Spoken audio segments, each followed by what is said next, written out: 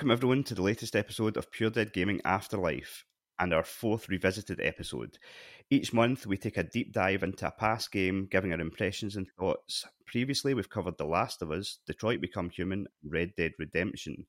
If you haven't listened to those episodes already, then sort your fucking life out. This month we're taking a look at Kojima's timeless classic Metal Gear Solid. I'm Pure Dead Craig, host as ever, joined by Donnie and a returning Afterlife guest, Mr. Deadbeat Punk. How are we all? Superb. And how are you, Craig? You sound fantastic. Right, the score is I'm ill as fuck. Craig has man flu. Man flu is running wild at Pure Dead Gaming HQ, and I'm fucking hanging by a feather. Are you sure it's not the Rona? I don't think so. I don't know. COVID's gone. COVID fucked off ages ago. Well, this is a retro show. It's a throwback. We'll start getting nostalgic about disease here. It'll be funny when we do actually do like a retro COVID show, and we have to explain to people Do you remember what lockdown? it was. Wasn't that great? I fucking loved lockdown. I thought it was. Everyone had their knickers in a twist, and I was like, "This is fucking great, chat. You don't have to fucking deal with folk." 4 months off, it was great. I see. I didn't get that, but the streets were empty. See, for a couple of weeks, it was like walking about in a zombie apocalypse. Mm-hmm. And that was just going to Asda. Aye. Only the bravest few were out. But anyway, how is everyone apart from myself? All right, can't complain too much. Excited to do this. Talk about Metal Gear Solid. Sat here in my Kojima Productions hoodie. Are you actually? I am. Yeah. Yeah, it's hard to tell because we don't have the cameras on because of your shitey internet. Don't blame. I've got new internet. Thank you very much. Don't forget. Oh yeah, it shows. Was that my internet that other week on your show? Was it? Well, it works all right for everybody else. Yeah, it must have been something on my end. So you're just blaming me, just like that? Yeah, it was your fault, Donnie. I will blame you. Thanks. That's how it works. The old Highlands internet. Pish. I have new internet now, though. New internet. 120 megabytes. Yeehaw! It's all right, actually. That's not too I know. bad. Back in the modern world. Aye. You'll be wanking over a webcam in no time. Oh, it's fucking brilliant.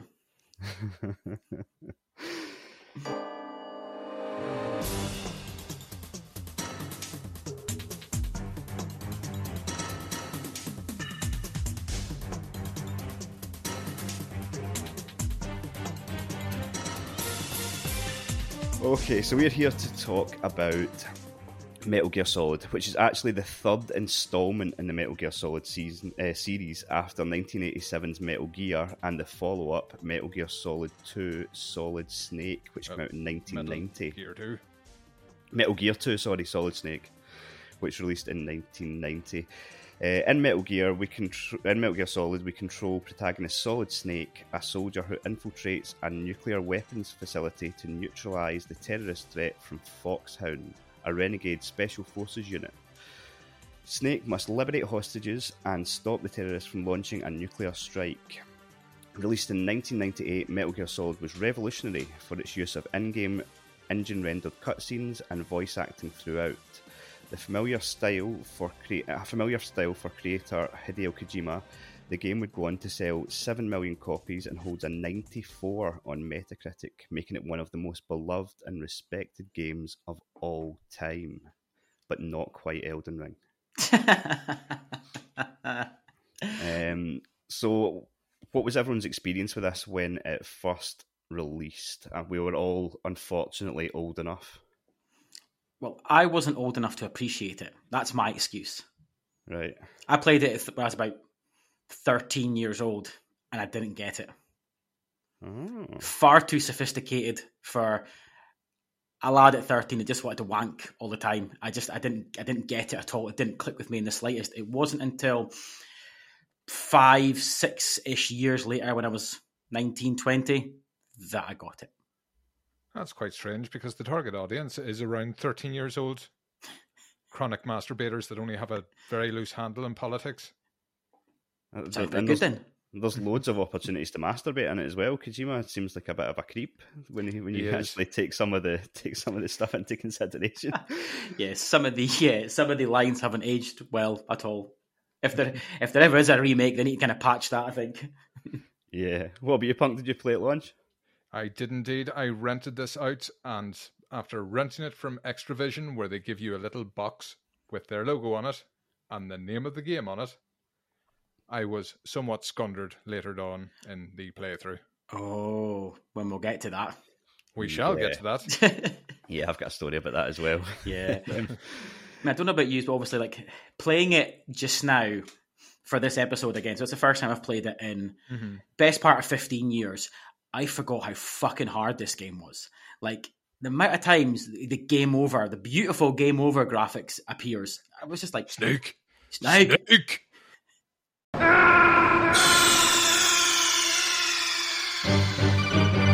are you okay? Snake! Snake! Just like that. I don't remember it being that fucking hard. But I think what you don't remember is the fact that back then all games were harder, and so it wasn't as obvious at the time. And I think just over the course of the last 25 years, we've all got a bit soft. For the There's most that. part. Some games obviously aside. Well, traditionally games, especially on cartridges, weren't very long, so they had to be hard to make them last a bit longer. Get your money's worth, Because yeah. we used to want to get months out of these games. Now we want to get 8 hours so we can move on to the next one. Yeah. Yeah. I know times have changed in that sense. You're right, because obviously I remember back N64 days. If you got a game every 3 months, you were fucking delighted. You know, new game. Yeah. Now it's every week. Fucking bank balance. What's going on? Yeah, I mean, my introduction to the game was actually through the demo. There was a demo that came out. We actually got a write-in from James, who said, I remember the demo coming with ISS Pro 98, quality time. I also remember getting excited about the game from magazine reviews. Don't think I've played the original since it came out, but it was class then. Nikita missile launcher springs to mind. And so that was actually my introduction to it, was the demo. And 1998, I was the same as you, Donnie. I was 13. And this was between this and Tenchu, which released in the same year. These were my introductions to stealth. And this is where my love for stealth grew. So is that where your passion for like creeping in bushes outside of people's house came from then? Is that? Aye, exactly. That was the moment. Aye. Nice, Yep. nice. Speaking of creeping in bushes, Donnie, you mentioned you were 13 when this game came out. Yes, give or You've take. called me old before. You're older than I am. Yeah, I know, I was but 10 when this came out.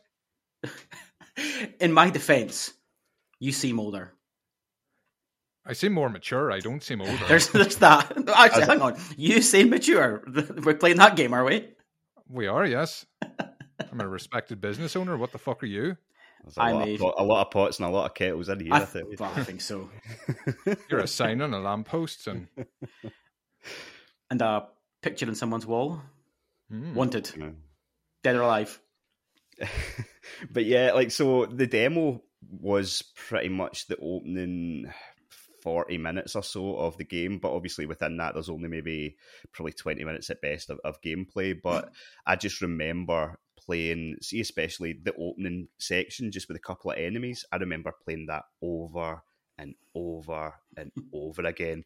Just like I say, I'd never really experienced stealth before in a game, and I was like, this is so fucking cool. You can actually, like, you can try and take, like, I was always like trying to experiment in different ways to take them out. And then it was a very similar thing with Tenchu. Like, I got a demo on, I think it was from like the official PlayStation magazine before it came out. yeah. And it would have been after I played the demo for this. And in Tenchu, you got to play like an opening section, but it was like it was almost like a kind of maze, but it was like a squared off area. Like, there was a maze, and there was, I think, 15 enemies in it. And so, because at the time you weren't able to really buy games all the time, you were waiting for Christmas and stuff like that, what I did was I made little games with the Tenchu game where I was like, right, okay, I need to take all 15 enemies out without getting spotted. And then once I was able to do that, I was like, right, and I would start timing myself and trying to do it in like a quicker time. And I did the same with this, like just trying to like find new ways to do it without getting spotted. And like it's totally from these two demos and then go on to the games where, like, I'm obsessed with stealth games these days. And it's because of these two games. I think everybody had that same reaction to when you stepped on puddles and that alerted guards, or they noticed your footprints in the snow. Yeah. Yeah. And the first thing you wanted to do is fuck with the guards. Yeah, definitely. It was groundbreaking. Like, I'm trying to think. There must have been stealth games before this. Yeah, it's a complete rip-off of Mission Impossible. Yeah, aye, that was a belter. That was a belter. But I That's mean, next month's episode. was there any proper stealth games before this? None that I played. Like, did the Mission Impossible game come out before this? On the 64? I think Or it was was on that the later? PlayStation as well. It would have been around a similar era, but there wasn't really stealth in that. Because to my, like, I mean, certainly, like, there was plenty of games that passed me by at this time, but like, I don't remember any proper stealth games before this. Not at this level and budget, I suppose, at the time. Yeah, I wouldn't have thought anyway. It's always sort of felt to me like it started a genre almost. Well, it definitely made it popular, but I'm trying to think when Thief came out, because of course it's the Polygon era. This was when things were moving into 3D. Yeah. Yeah, it would have been 98, but I don't know if it was at the same. Yeah, I thought Thief was later. Thief probably was later because I this think came it was out like quite. a few months later. Because this was like February or March 98 it came out, so I think Tenchu was it certainly later in the 99 year. over here, maybe Thief was localized quicker. Right, it could be that. Yeah, but no, definitely. I mean, that's good that we all sort of checked it out at the time because we've got that sort of comparison going back through the years. Like, I didn't pick up the game right at launch, but I did play it within like a sort of short order of it coming out. Yeah, well, the day one wasn't really a thing on releases because you were never sure when things actually came out. You kind of had release windows. You didn't have days. Yeah, oh god, no. And what didn't help was obviously magazines are a month behind as well, and we didn't have Twitter to update us live, or we had none of that. Your magazine came in, you knew it was going to be a point, but if it changed, you didn't find out till next month that a fucking date's changed. Unlike now, like I said, it's instant news all the time in the palm of your hand. I remember back, this would have been round about this sort of time, and I was just obsessed with I was just saying it's where I got the demo for this, but the ISS Pro games, the football games, and in our town we had a electronics boutique, which might have been no, it would still be electronics boutique at this time, and in fact it definitely was, and they never seemed to know the exact dates of games. I think it was just the people in there were absolutely terrible at their job. But so I knew roughly when each year when the football game would come out, but I didn't know the exact date. And like you say, the magazines were a month behind. So I used to walk into the town, walk like 2 miles into the town and go in and go, is the new game out yet? And they'd be like, no, not yet, try next week. And I'd be like, right, okay. And I'd do it next week. And then the next week, it sounds like Sounds like your staff are a lot more polite than they were around this neck of the woods. But it's just, you think about it, right? 98 in some ways doesn't feel like that long ago. But walking 2 miles to go to a shop to go, have you got it yet? And then to go, no, come back later, and you go, aye, all right. Is it on the fucking shelves, son? No, it's not in. Exactly. And then 1 week you would just walk in, it'd be there, and that'd be you made up. And you just think, how was this reality? Considering where we're at now. Yeah, to be fair, it's funny because what you're saying, I can totally resonate with Ocarina of Time. But like thinking it was out and it's not out, and well, where the fuck is it? And it's next week. Absolutely right. Yeah. God, how fucking. And that's changed back when days. you had to pre-order, or you would have to wait until the second shipment, which could be 2 weeks to a month more later. Aye. Yeah, totally. Aye. No fucking day one patches then. No, they just made games that fucking worked out the box. That was the difference. So, moving on then, what did we think of the intro to the game and the design of Solid Snake? I think the intro is still, I still think it's still superb. That kind of introduction over credits where it felt like you're watching a movie. And that obviously has become Kojima style throughout his entire career since this moment, really. I just, even now, just thought this just looks so fucking good. And at the time, I can't obviously think how it felt at the time, but even now, it still feels great. And Snake's design's still amazing. He's fucking badass with his bandana and that, And when I was kind of it's doing the crotch straps that got me, and I still don't know why he has them. Yeah. Oh, is that for your parachute, you prick? It's just so that he's fucking ready for all Just eventualities. to make his package look a bit bigger. He's failed. Is that all? Is that all you need? Fuck's sake!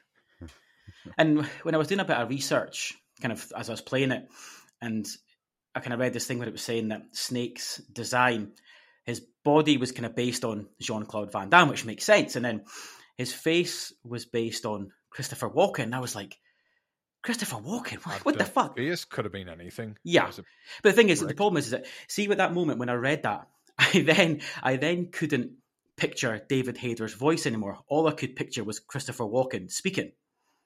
That was a problem then for me. So I'm sitting there playing the game, and I'm like, Christopher Walken is like, wow, Liquid, we must stop. Well, Snake did sneak a few things up his anus. Cigarettes? Mm-hmm. It's, More comfortable than a watch. It's interesting what you say, like, about Snake's face could have been anything, and like, you're right. Like, they did. It seemed intentional that they went with quite a low detailed face. Mm-hmm. And I think wonder, it was the case of inserting yourself in the character, leaving it neutral. possibly, yeah, because I mean, like, it's not like, certainly for the time, the graphics were good, and there was plenty of games at the time that had more facial detail. So it maybe was something like that. I mean, like you said, Donnie, they've based it off a certain person, but like, I don't know, it did feel like almost intentionally. Like when I was playing it, like I was looking at it, and it's not that this is what it looks like, but it reminded me like a Funko Pop, where it was like, it's quite like, it's like 90% just skin and then a couple of eyes. As soon as you see a Funko Pop, you know what it is. That's true. It's still got a style to it. Yeah. Mm-hmm. Yeah, I that's just love true. the opening credits having the voice actors names with them. That made it feel like a real premium product. Yep. Yeah. Yeah, it's easy now to look at it under today's lens and be like, it's just a standard intro. But I mean, that really was like, it was the start of a Bond movie. Yeah. Yeah. Yeah. But the thing is, you say that, Craig, but even now, if you, take away obviously any of the Metal Gear games or even Death Stranding and things, when characters come on screen, it doesn't show you their real name or the voice actor. That's still unique even now. Yeah. And it still goes, and I still enjoy it from that kind of unique style. And it's not even, that doesn't even just happen like right at the beginning. That happens throughout. Yes. Mm-hmm. Yeah. Which It happens in Death Stranding all the time, yeah. Yeah, it is a unique style, and like I remember, like as I say, coming from the demo, just being like, holy shit, this is like proper. It felt film like it. I was like, is this actually? Because at the time, that was when I got that disc. I was like, I'd never heard of Metal Gear before. Like I hadn't heard of the first two games. I didn't know that it was. I just assumed for probably years that it was the first game in the series, and I hadn't heard that it was coming out. And I think I just looked at it and went, is this actually going to be like a full release? Like this, it just seems almost like, I don't even think I knew what a tech demo was at the time, but also, it almost felt like a tech demo, if you know what I mean. Like, because it just felt so much of it felt like a big leap. Like we were almost, I know that the PlayStation 1 had been out for a couple of years, but I still felt like I certainly myself was still getting used to 3D games. Oh God, yeah. Yeah. And then to have this almost like, at the time, what felt like a blending of film and games, you were like, holy shit, how fast is this accelerating? Yeah, it's interesting what you say about you not knowing, obviously, about Metal Gear 1 and 2. Metal Gear Solid was chosen, that name, it was purposely not made Metal Gear 3 because of it had barely no market in the Western world at all. So it didn't want to seem like a third part of a game that people hadn't heard of. It was designed that way to sound unique. So you've actually proven that point just like that. Yeah. I think a similar thought process was put in the Final Fantasy. That's why we've got the strange numbering schemes. Yes. Japan. Yeah, because I'm not going to play number 6. I haven't even seen the last 5. Yeah. But I mean, I was all over every Final Fantasy, so I know you were. If anyone needs a catch up, just let me know. Grindy Craig. Just you wait till next month. I was talking about Platinums back in the 90s. You were ahead of the curve. Okay, so let's talk about the game and the design then. Well, not to hark back earlier to what I was saying about messing about with guards, playing tricks on them. I felt this was the first game that, not quite a sandbox, but it felt like one. This is where we get Hitman from. Mm-hmm. Yes.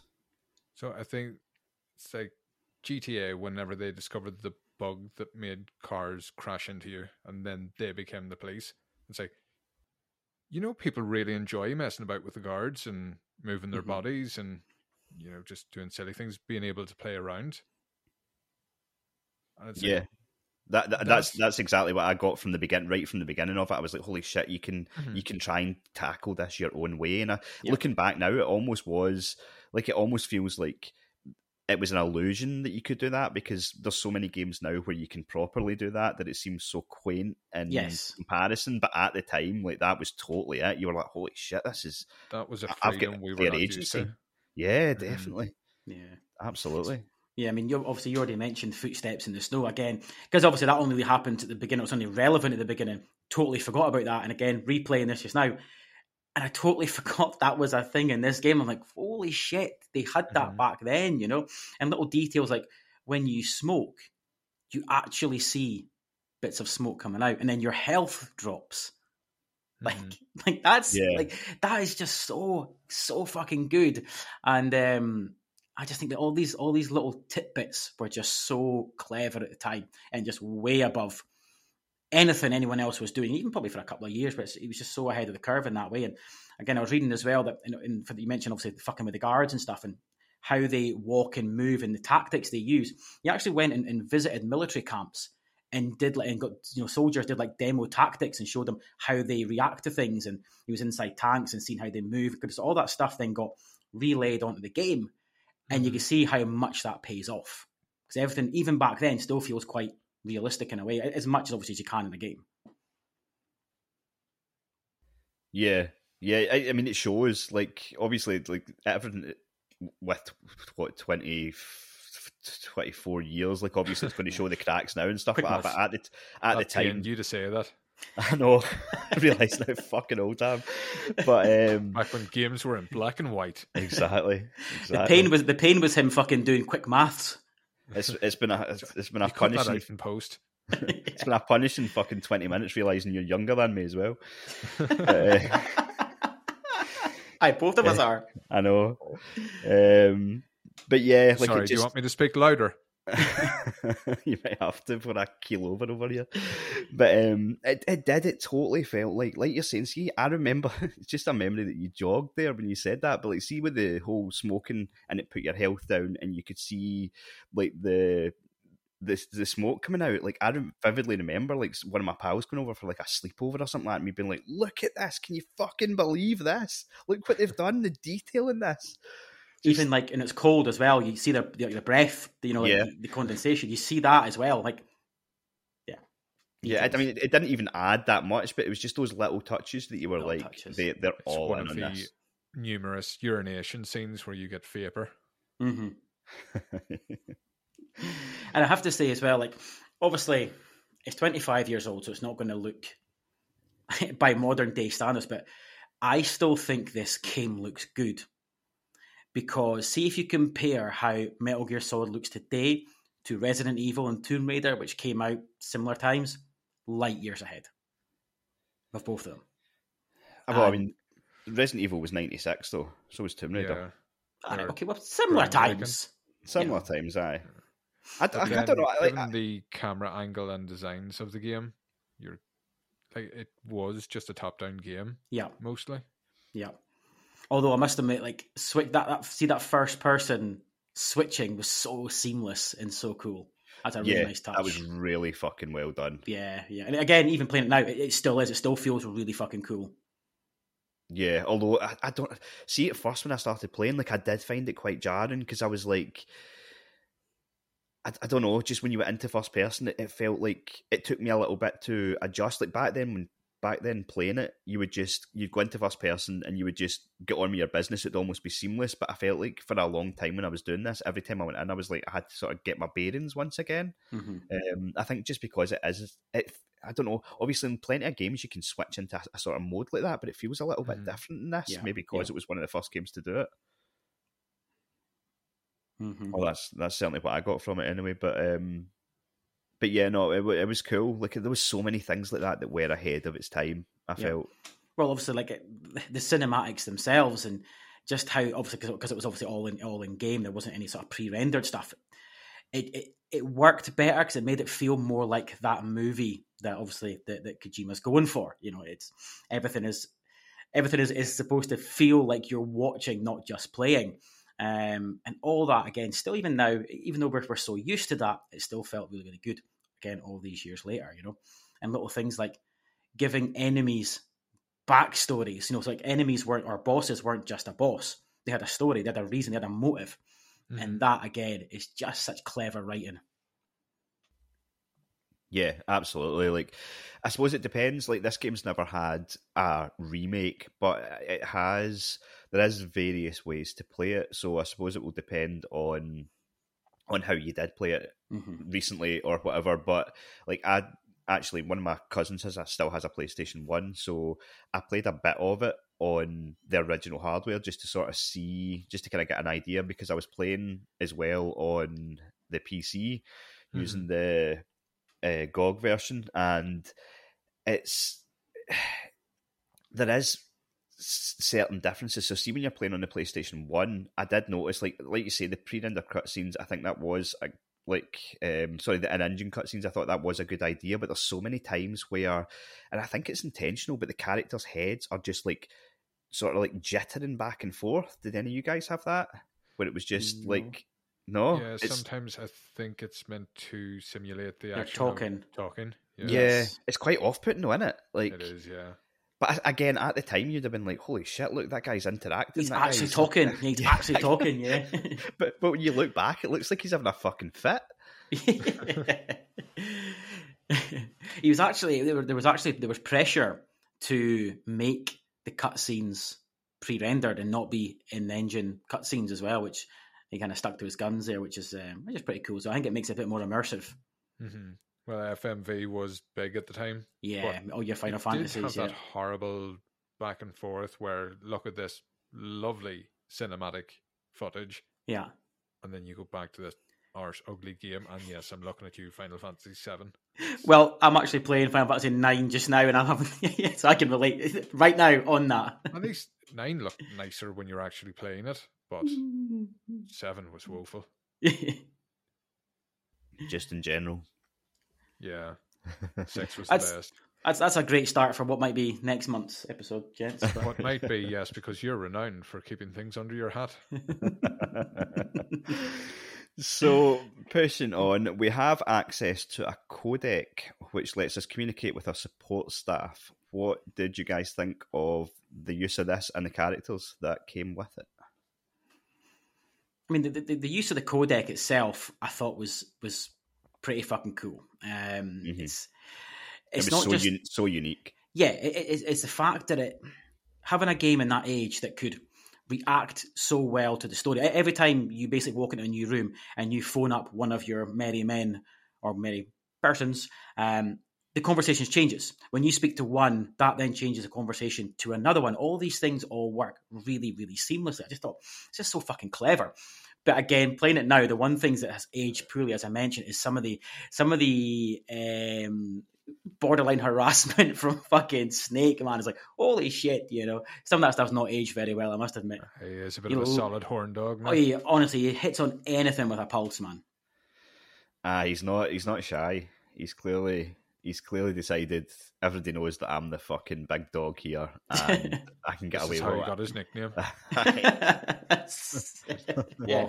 I'm not called Floppy Snake, am I? I know exactly what I'm doing here, and you'll all bow down at a moment's notice. And he's certainly got that aura about him. I just wish he'd go full hog and do it with everybody. Yeah. Hey, Colonel.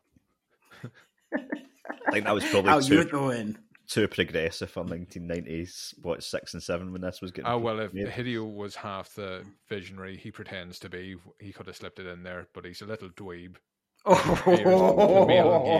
So no, we can't have that. I mean, I'll agree with you. I mean, he clearly shat it, absolutely shat it. Well, you mentioned, what did we think about, obviously, Colonel Roy Campbell, wasn't it? Yeah, Campbell. Yep. Superfan Donny. Superfan Donny. What was his name? Campbell. Right, I was just trying to think that Roy Campbell. Twice during the Roy game. Campbell. I said his fucking name. I was just making sure it was the right name before I said something I shouldn't have. Big Roy, that's what I called Big him. Roy. I didn't like the codec because if you needed a hint, you could phone up around people. Yes. There was a few you could try. If one bastard was being useless, you could try another one. It was like Who Wants to Be a Millionaire or something, wasn't it? Yeah, Like, how am I going to except you phone had in this 6 older situation? friends. Well, speaking of useless, fucking Natasha, by the way. Oh my fucking god! You just phone her. All she does is just tells you about nuclear warfare. That's all she does. Gives you a What are you history gonna do? on fucking hell, Natasha. Fucking help me They're here. about to detonate the warhead. Oh, well, you're fucked. You're within 300 miles of it, Snake. You're really fucked. Yeah. And I always thought that Mei Ling was funny, man. You'd be in the middle of a fucking shootout and she'd phone you. Here's a Chinese proverb, Snake. Fucking hell, I'm getting shot in the face here, you dick. I fired up Twin Snakes to replay this, and they had given everybody softer accents, less stereotypical. Thought that was a nice touch. Oh. That was in what, Twin Snakes? Yeah. They brought back all the cast to re-record their lines because apparently they weren't even done in sound booths, so you could hear like passing cars when they up-res the original audio. No. Right. So, See, I've never played Twin Snakes. I've Oh, it only ever holds up. played. Is it quite good? I've only ever played the original game. well, Same. I did fire it up on the old Steam Deck just to treat myself. Mm-hmm. And yeah, a bit more motion blur in the cutscenes than I remember, but other than that, it's a nice modern way to play. Nice. yeah, and Very, so you very would you influenced by the Matrix. would you recommend it as an over the original as an upgrade or? Oh yeah, easily. Yeah, I'll need to give that a shot then. I wasn't sure I don't which know one if you go want to with. get into the differences. I've notes for it towards the end. If you want to get into it, then Yeah, aye, definitely. Because Yeah. it's something I'm interested in. Because I've not, like I say, I've not. It's not something I've ever tried. No, the I've only thing, always been interested in it. like I say, the only thing I know about it is a major overuse of bullet time, seemingly. Yeah, it's a bit over the top. I'd Apparently. say it heavily influenced by the Matrix, but we can go into it at the Later. end if we still got the energy and can stand each other Gusto. by that stage. When you were saying about Natasha, like I thought, I know I get what you're saying. She had a lot of shite. Like she never really gave you anything that Nothing. was Gave us pertinent. nothing. But at the same point, like she sounded like someone straight out of Austin Powers. Did you not think? It's quite sexy, to be fair. I like that. She was Snake. it felt like she was hamming it up, but then you're right, you seem like you're hamming this up, but then I'm listening to what you're saying and it's absolute dog shit. So you were kind of getting two signals from her. You didn't know. You'd have been sitting there like down in drinks going, I don't know where to make a move here because She cut your dick off right there, by the way. on one hand she's got the accent, but she's talking about fucking warheads. And Yeah, I no just chance. You know with what to do. rod of plutonium. Plutonium. Think of something fucking nuclear, quick. Plutonium will do. It'll have to. Yeah, it'll do. It'll work. It's all we've got. And so what about Meryl then? Oh, you mean Wiggles? Wiggles. aye. Dead ass. Yeah, that was Yeah, if we're talking about things that haven't aged well, I say, oh, here's a big close-up of a big polygony arse. Oh, fantastic. If Laura Croft's triangle titties didn't do it for you, this square of arse will. honestly, aye. So this is where the kind of pervy nature of the game sort of comes in. Like, I don't know if you guys ever. I mean, I'm sure we spoke about this before, probably not on a podcast with you two, but like when we go back to Tomb Raider, like there was always those rumours going about that there was like a way to get Lara Croft naked in Tomb Raider, right? All the gaming swimming pool magazines. sheet. All the gaming magazines even like claimed Spoke that about they'd it, yeah. seen and it happened. Oh, they printed out cheats to do it. Oh, aye. And As you just April Fools and other and times. you just thought you weren't putting it in right, and you weren't, you know. What That's I mean? what she said. Is wasted. But some of the stuff with Meryl almost like kind of mirrored that. So like I remember I was at school or something like that, and this would have been a wee bit after release, obviously, 'cause I didn't play it right at launch, but I remember talking to a few boys about it, and they were like, oh, by the way, do you know if you run into the toilets, you can see Meryl naked? And I was like, what? And they were, if you're quick enough and get into Yes. the bathroom at that stage. Sorry, I cut you off. No, on you go. You can see her in her underwear. It's a timed challenge, I think. Yeah, that's right. So, so when she goes to the toilet, if you run in, and I remember, but like, obviously I'm fucking like 13, 14 years old, and I'm like, I actually took a screenshot of that moment. I'll send it along.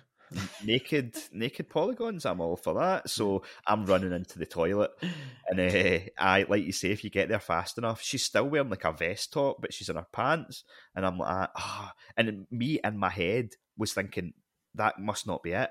I must be able to be even faster, and she'll be wearing less. And I remember being like, going back into school and being like, nah, I just saw in her pants. And I'm like, aye, that's what it is. And I was like, I was trying to beat my best time. Try to get in the toilet. I mean, beat his best time on what? Would be the first question, but. So getting away from the smut with Meryl, then obviously. Oh yes, just gloss over the parts of the game you don't like. You wouldn't like it. Before you move on, okay, did you see the bit as well where, obviously you're saying about how if you go into first person, see if you go into first person, just turn around and look at her, she starts fucking commenting on it. Did you notice that? Stop staring at me, you ball bag. Aye, she starts, what are you staring at? Stop staring at me. And she starts like blushing and stuff. Nice. Stop looking at me. Stop. It's fucking absolutely You'd creepy. be more worried that Snake had a stroke or something. Just standing there for about 20 minutes. Why has he put his controller on the ground? It's not that part of the game yet.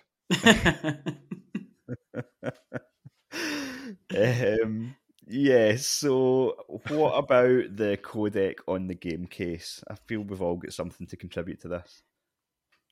Well, Punk, obviously you started it with your rental, which is the normal complaint about this part. Rented the game or pirated the game. You are required to input a codec number from the back of the game case, which a lot of people didn't have and wasn't printed on gaming magazines. It was a shitload of wank. A very clever thing to do. No, it was not. And it was a repeated instance because he did that in an earlier game. Mm-hmm. Oh, was it? I was about to say, was this the first sort of overt attempt at anti-piracy? But no, it was done before. Yeah, done before. Unique in that way of doing it, but yeah, you had things like printed wheels, sheets that came with games. It was just another form of that. Yeah. You wouldn't have known you needed that codec code at first glance until you were told in the game you needed it. Mm-hmm. And of course, back then we didn't have fucking the internet at the palm of our hands just to get the answer. No.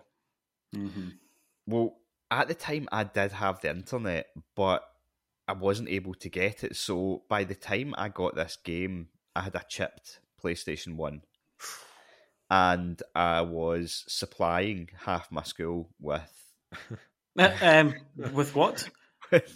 with games. Games, and right. I remember getting to this part and going, oh, fuck. I'm in trouble here. Oh, fuck. And my cousin at the time worked in an electronics boutique, and I had to phone him up and be like, see, when you go into work tomorrow, can you try and find out what the fucking code for this is? Because then I remember a couple of days later I went into school and everybody's like, what the fuck, by the way? I need the code. And I was thinking, could I charge another couple of quid for each code? Are we add on here? That'd have been 50p for a photocopy. Aye, the first instance of DLC. So you pioneered stocking, and now microtransactions as well. I like it. Look, this isn't a fucking shakedown. Oh, it could quickly become one. It was the 90s. All sorts of shit went on. Yes. What about you, Donnie? You just obviously got the code right off the back of the disc because because I'm not a thief. Mm-hmm. Yes. I had the box. Actually, that's a lie. I didn't have the game at the time. I had a pirated copy, but luckily the pirated copies from Saudi Arabia, the front and back labels are printed, so it wasn't an issue. From Saudi Arabia? Yes. Seems like a lot of effort. We won't get into that, why it was Saudi Arabia. Pirated copy from Saudi Arabia? Yes, where my dad lived at the time. We won't go into that on here. Okay. Was he one of Hussein's body doubles? Because that would explain quite a bit. No, and he wasn't. So I was okay there. I feel like everyone has, I don't know, like, very few people, obviously because I was supplying them the games, I suppose, but very few people that I knew had a smooth sail with that code on the back. Mm-hmm. It seemed to be like a total, I don't know, it was one of those things where everyone was like, uh-oh. We fuck. actually had one guy that knew it because he went through every frequency until he found it. Because the frequency is it 14115 or something? That would have taken a lot of fucking time. Mm-hmm. Wow. Oh, Bless him. What a Can't time. even remember his name. I would Fuck have him. given him a shout out. So while we're talking about Meryl then, what ending do you remember getting at the time? Basically, did you let Meryl live or die?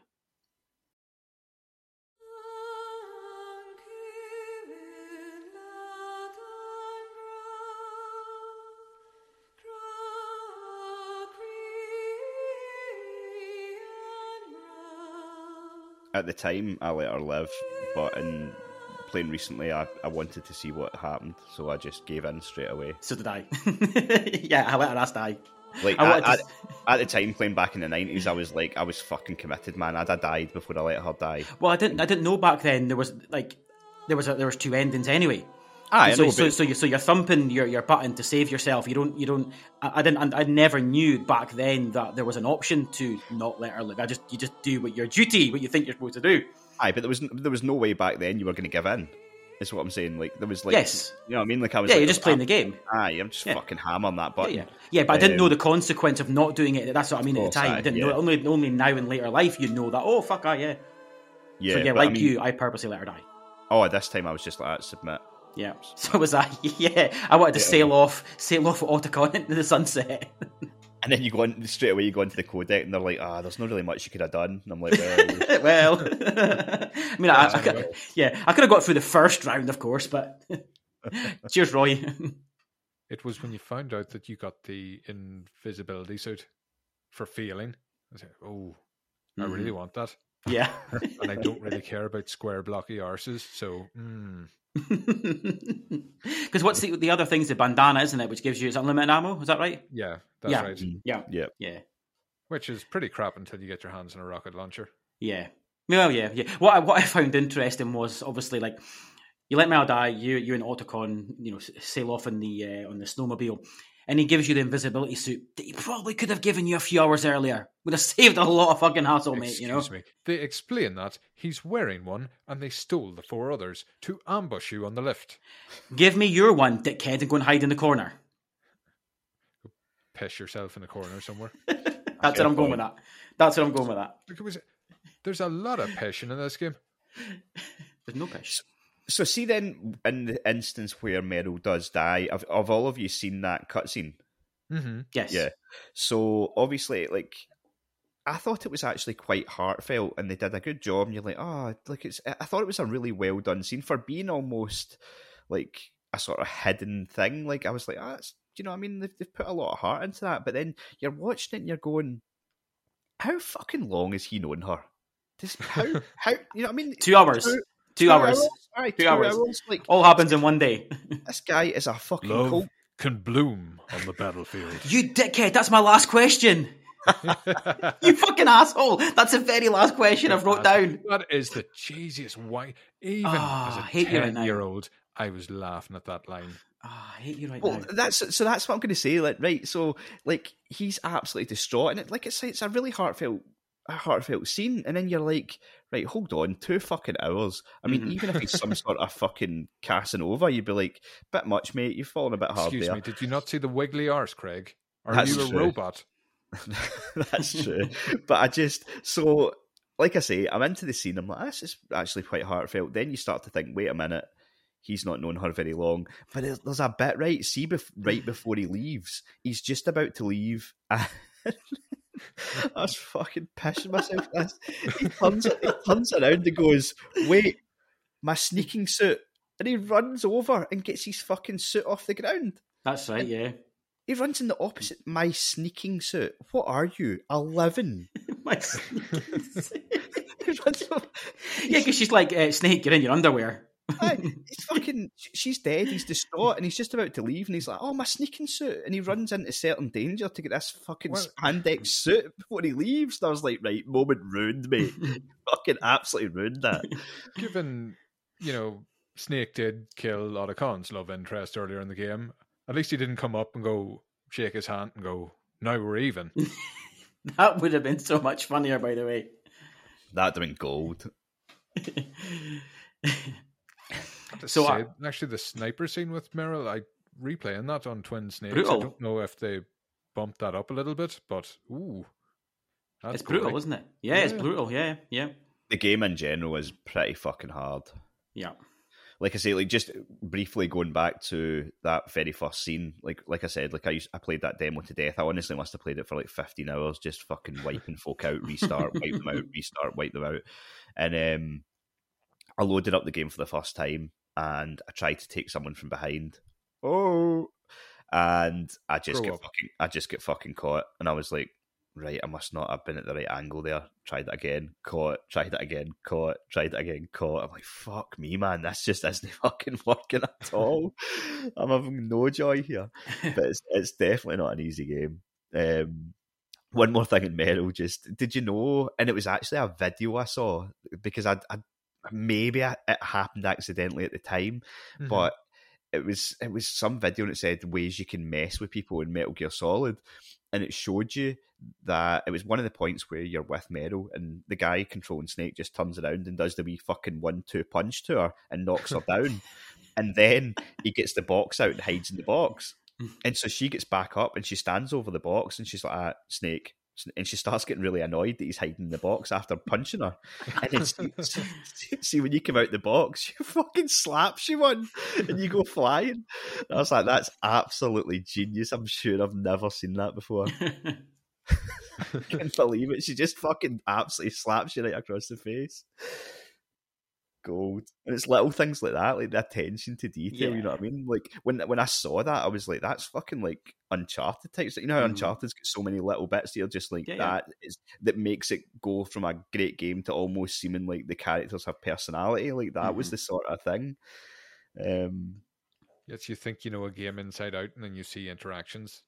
Stuff like that, yeah. Like I mean, maybe it's possible I saw that at the time, but I don't think so. I don't think I ever saw that. But yeah, no, great stuff. Our first twist in the game comes in the form of Naomi. Dun dun dun.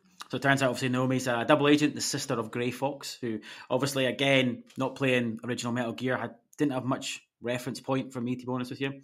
To be honest, I mean, obviously I remembered that anyway, but again, playing it now, her backstory was so suspicious, wasn't it? Even I'm like, how did I not realise that at the time? I played it, but never mind. And of course, we find out that she's infected. Snake with the virus that's going to also eventually never kill her. Trust anybody that forces you into a vaccine. If there's anything we've learned, that silence. That's true. We are all fucked. And of course, as the game goes on, obviously she realizes that Snake's actually quite a good guy. You know, that kind of irony. Credit, it does a great job of referencing the older games if you haven't played them. Yeah, it does. Yeah, characters as well. Yeah. I think that's cut you off. I think that's the thing. Like Kojima has done such an amazing job of like making like a world out of this that like you can then go back and sort of piece together the stuff. Like, I mean, it's that long since I played. Like my history with Metal Gear is kind of fleeting. Like I loved the first game, I loved the second game, and the third. Tapped out during Snake Eater. See, I really liked the third, although I've only ever played it once and don't really remember what happened in it. I did not like 4 at all, and I bounced from 5 after about 3 or 4 hours. I think this game got the balance of gameplay with cinematography right. And yeah, the scales don't tip in its favour the later it goes. Again, that's a matter of preference. Maybe some people love not playing games when they're playing games, but I'm not one of them. Yeah, There's a lot of cutscenes, even in this, and a lot of conversation, which When you obviously, take cutscene and codec time, combine them, it's long. quite a short game. Yeah. oh yeah, definitely. Yeah, but then see, to be honest with you, you think back to like even coming away from Kojima games, there's a few games like that. Uncharted, I think it's number 3, is really fucking short. Mm. You know, and I know what you mean. There's a lot of cutscenes, a lot of conversation. It's a common complaint about his style of games and his storytelling, but then it's that movie buff in him, I guess.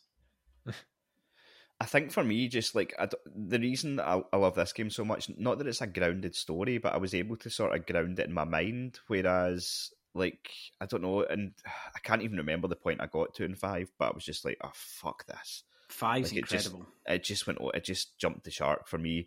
And see with 4, I would actually like to revisit it, but the reason that I bounced off it was because, like, as I said numerous times, like, I'm massively into stealth, and the camera angle in Metal Gear 4 was really close behind Snake, and I felt like Snake was taking up far too much of the screen, and it made doing it, like, tackling the game in stealth, really difficult. I thought, like, I kept, like, you just couldn't, you were getting seen before I felt had any chance to sort of, like, react. Probably is that freedom of camera, being able to see around corners quite freely. They wanted to take that away from you.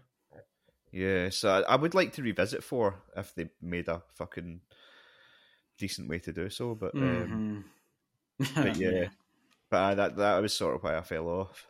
So, but yeah, I appreciate the fact that they've made such an incredible world. You know what I mean? And they've got, like, I don't know. I mean, you can go on the fucking YouTube and look up like 11-hour videos, like giving you the sort of, here's the A to Z of the Metal Gear story and stuff like that. And it's like a fucking 3 novels. You know? Oh, it's mental. Yeah, the story is beyond ridiculous. And obviously, connecting into his other works, Meryl herself is a character in Psycho, Police Notes.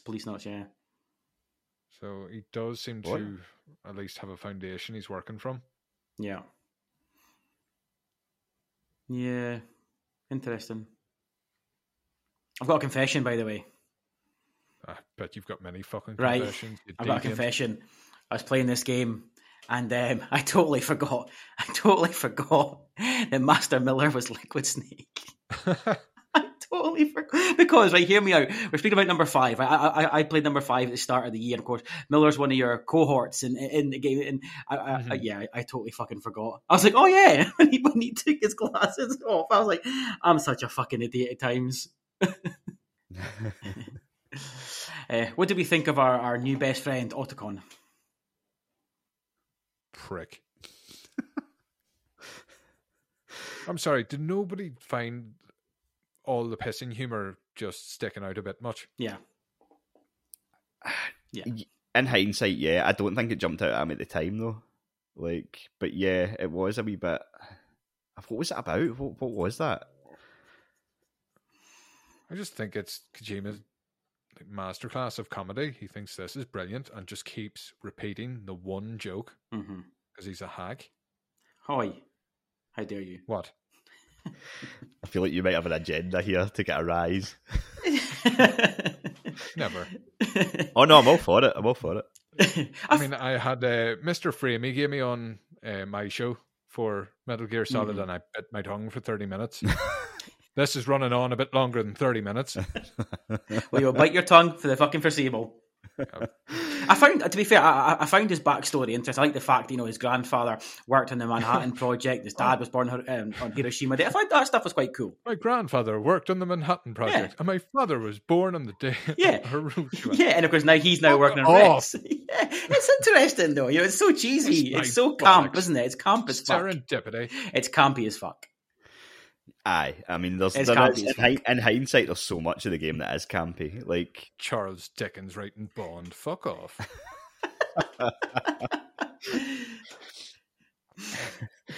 Right, so let's move on to the boss fights. What Wait, did you, you forgot one name. Who? Deep Throat. Deep Throat. What the fuck? Well, I thought he is a fan of his movies. Did you enjoy Deep Throat, Donnie?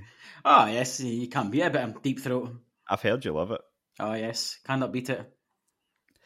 Yeah, there was certainly no subtlety in that moment, was there? Like, at that point, it was just like, right, I'm worried that a few people aren't going to get the piss jokes, so I'm just going to go fucking all out here and just make sure that I'm going to slam a home run. It's a fact that he comes in for one line, basically. Deep Throat, the name, stays on your codec, and then you never hear from him again until the fact that you realise he's Grey Fox. So every time you put your codec up, you just see Deep Throat. Every fucking time. And no one's there. I love the idea of his, like, saved to contacts, Deep Throat. Who's this Deep Throat? Deep Throat. Does he have Just a friend OnlyFans? from work.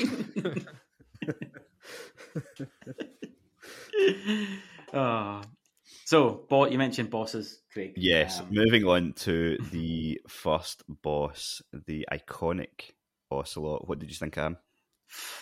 Love him. You're pretty good. You're pretty good, Snake. Fucking stressful fucking boss, though.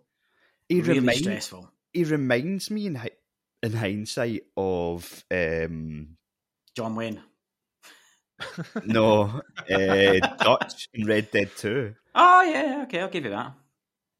Just, I don't know, it's not even just the fact that he seems mannerisms. like a cowboy. It's the mannerisms. I'll give you that. He's got the same sort of campiness. His eye, I don't know. It just instantly, I was like, "Fucking hell!" It just gave me. I have to say, I know we're not talking Twin Snakes yet, but this fight in Twin Snakes with the first-person view with the gun, so easy. Ah, okay.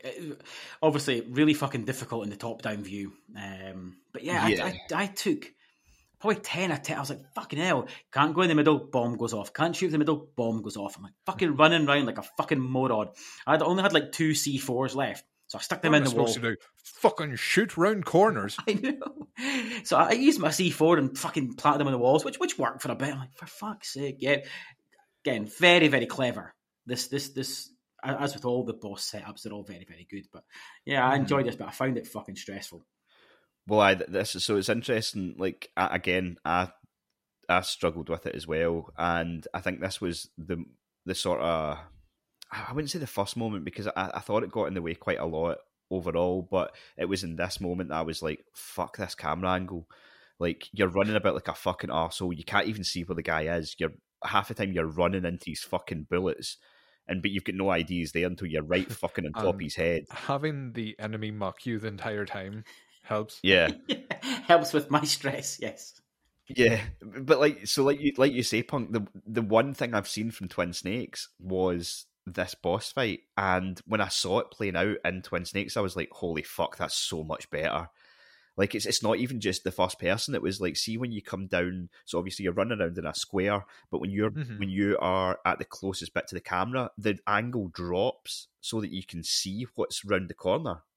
Yeah, and you can see which pillar he's running to or running from. And that made such a difference. I mean, like, in terms of quality of life upgrades, I was like, that's fucking brilliant, because the actual original boss fight, like, don't get me wrong, I still like it, and I think the character's iconic, everything about that, but fucking see when you're in the moment trying to beat him, and you're like, you've died 8 times, and you're like, trying to play fuck like this, billiards with bullets, just trying to hit him on the rebound. Aye.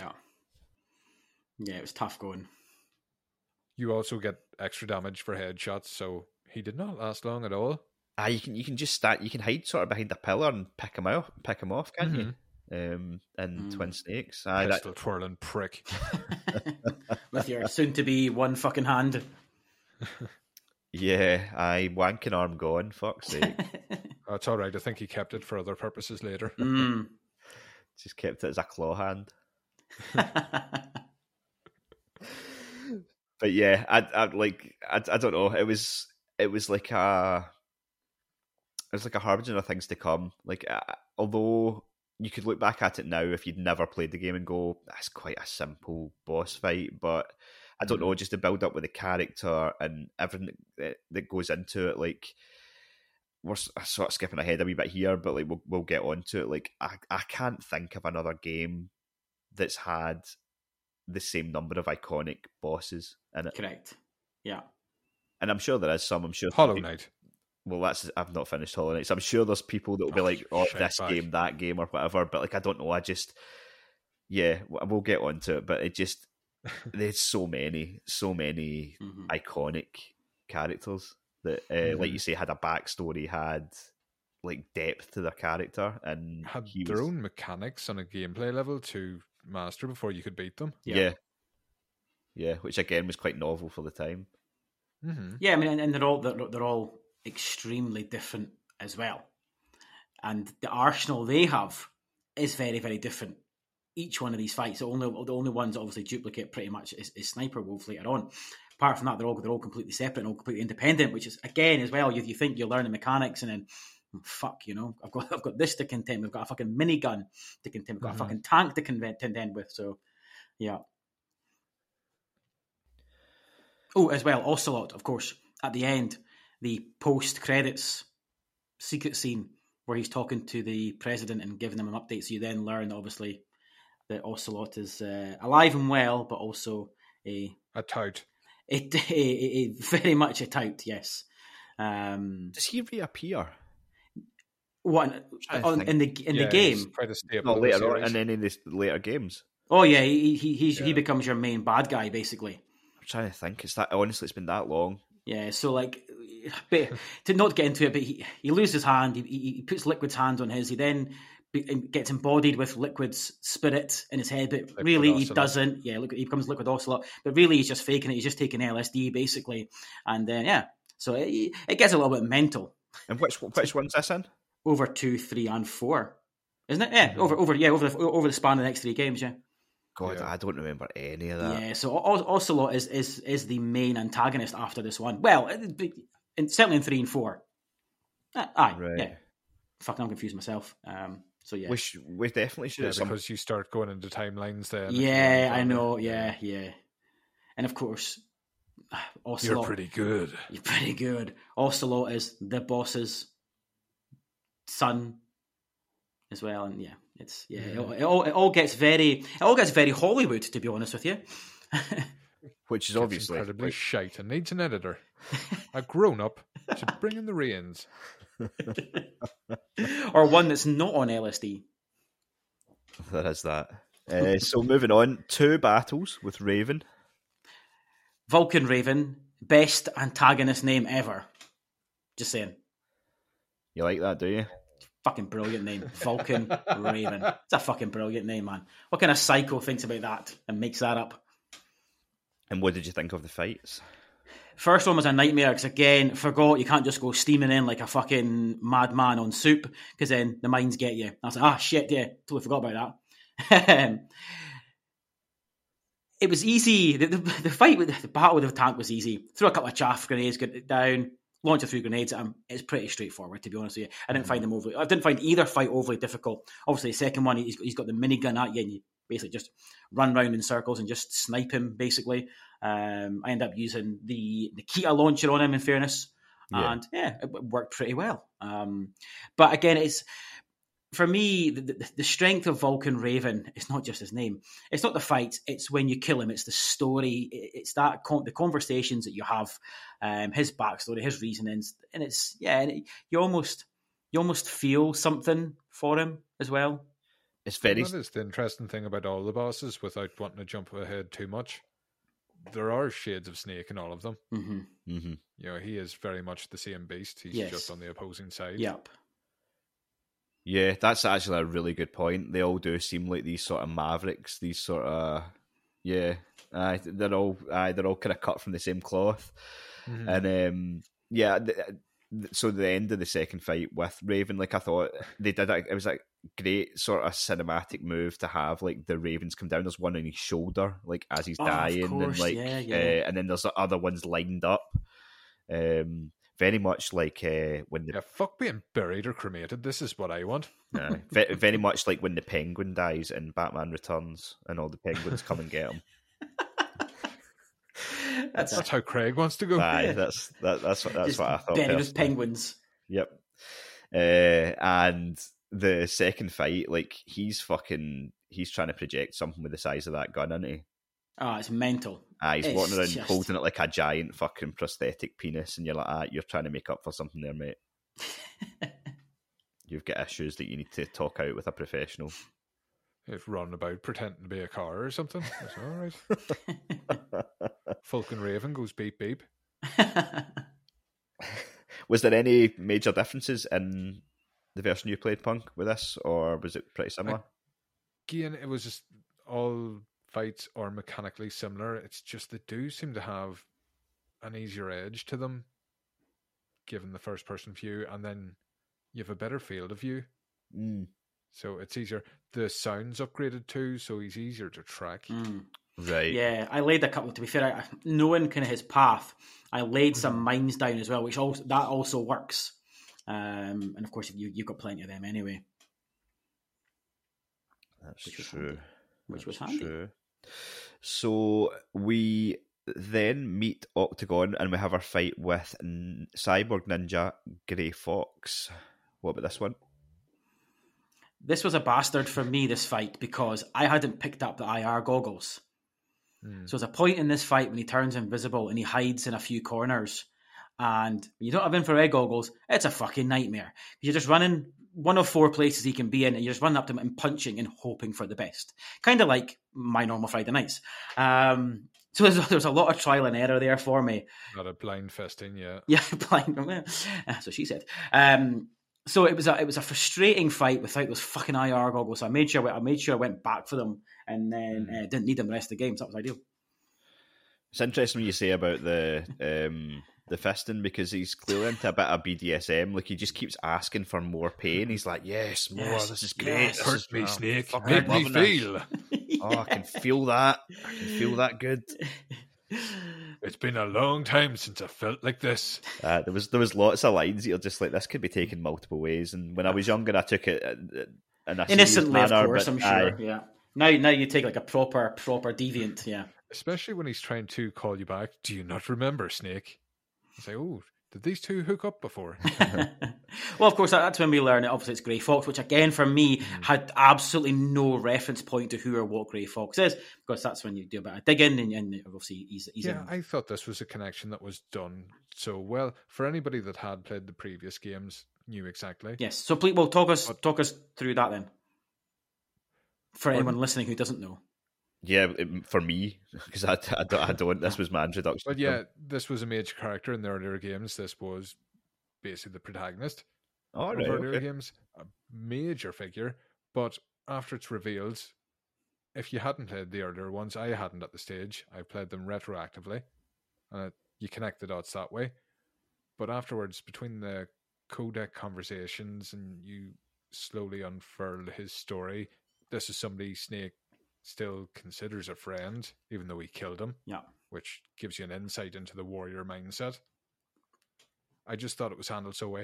This is how you do, not Easter eggs, it's bigger than that, it's part of the story, but you haven't alienated your new fans and sacrificed your old. Yeah. This was for everybody. And it breaks my heart to give that hack credit. I was just a way to say. Well, that's the thing. I think you've put that perfectly there, because for me, I didn't have, even until you just explained that there, I didn't have the reference point. I've never went back to the first 2 games, but I thought he was introduced in a really good way. But then, like you're saying, if you have went that extra mile and you've played the 2 previous games, then you're going to get so much more from that. And that's really clever, nuanced storytelling. With Colonel, with Miller, these characters that obviously have appeared, did you feel like you didn't know them well enough from just playing Metal Gear Solid? Yeah, even to be honest with you, even playing it now, I had no real reference point to Campbell at all. But obviously, I did from Miller from playing 5. But not, to be fair, Master Miller's not got that much of a storyline in Solid anyway. To go apart from obviously the big reveal. But Campbell, no, I didn't. And even playing this and trying to think back, going back 15 years ago, trying to think, what's his story again? Does he obviously, he's got secrets, we know that, but ultimately he is a good guy. But I couldn't remember, for example, that he's actually Meryl's father. I forgot that, you know. So I knew playing it now, this month, that he's got little bits of secrets. What are they again? So, yeah. Yeah. I just thought the way they handled that was perfect. A lot of things, if you come into a series later on, you feel like you've missed so much. There's character development that you've skipped out on, and you don't get that. Mm-hmm. But they haven't sacrificed it in these games. Yeah. I just thought it was a fantastic way of not alienating your fan base or, as I said, new fans. Yeah. Definitely. One thing that I found quite well done as well at the beginning, so I spoke earlier about the Ravens and that being quite cinematic, and in the lead up to this boss fight, like, I thought it was so cool when you start to walk down the corridor and there's just bodies left and right, and it's the blood it's the bloodshed that's all down the walls, and I just, like, again, like, obviously looking at it now, you're like, graphics in today's world are not great, so it doesn't look amazing or anything like that, but it's so well done, and you didn't really get stuff like that back then. Like, I'm sure, like, I remember that from the time when, like, holy shit, what the fuck's going on here? You just didn't get things like that. Like, fucking, there's been a massacre here. Yeah. Thing is, the only downside with the fights here makes the punching animations, they are ridiculous, and they seem even more ridiculous in this scenario. That's true. 1-2 kick, 1-2 kick. The old combo. It's not even a wee proper kick. It's not a kick to do damage. It's a little twirly kick. Yeah, no, Craig. You're right. The corridor scene, and it doesn't need to be graphically fabulous as it is today to be impactful, because obviously, like, it's the way it's edited and cut. It shows you, like, different angles walking down that corridor. It's cool as fuck. It's haunting in a way, you know, because you think to yourself, what the fuck's coming up? Yeah, what am I getting myself into here? You know. And it's handy at that point that he doesn't just turn around and go, "Oh, my birthday suit," and run away and grab another suit. So at least he kept immersion breaking there. Yeah, he kept it chill.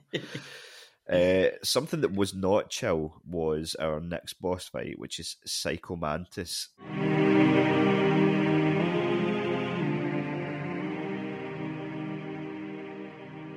Possibly the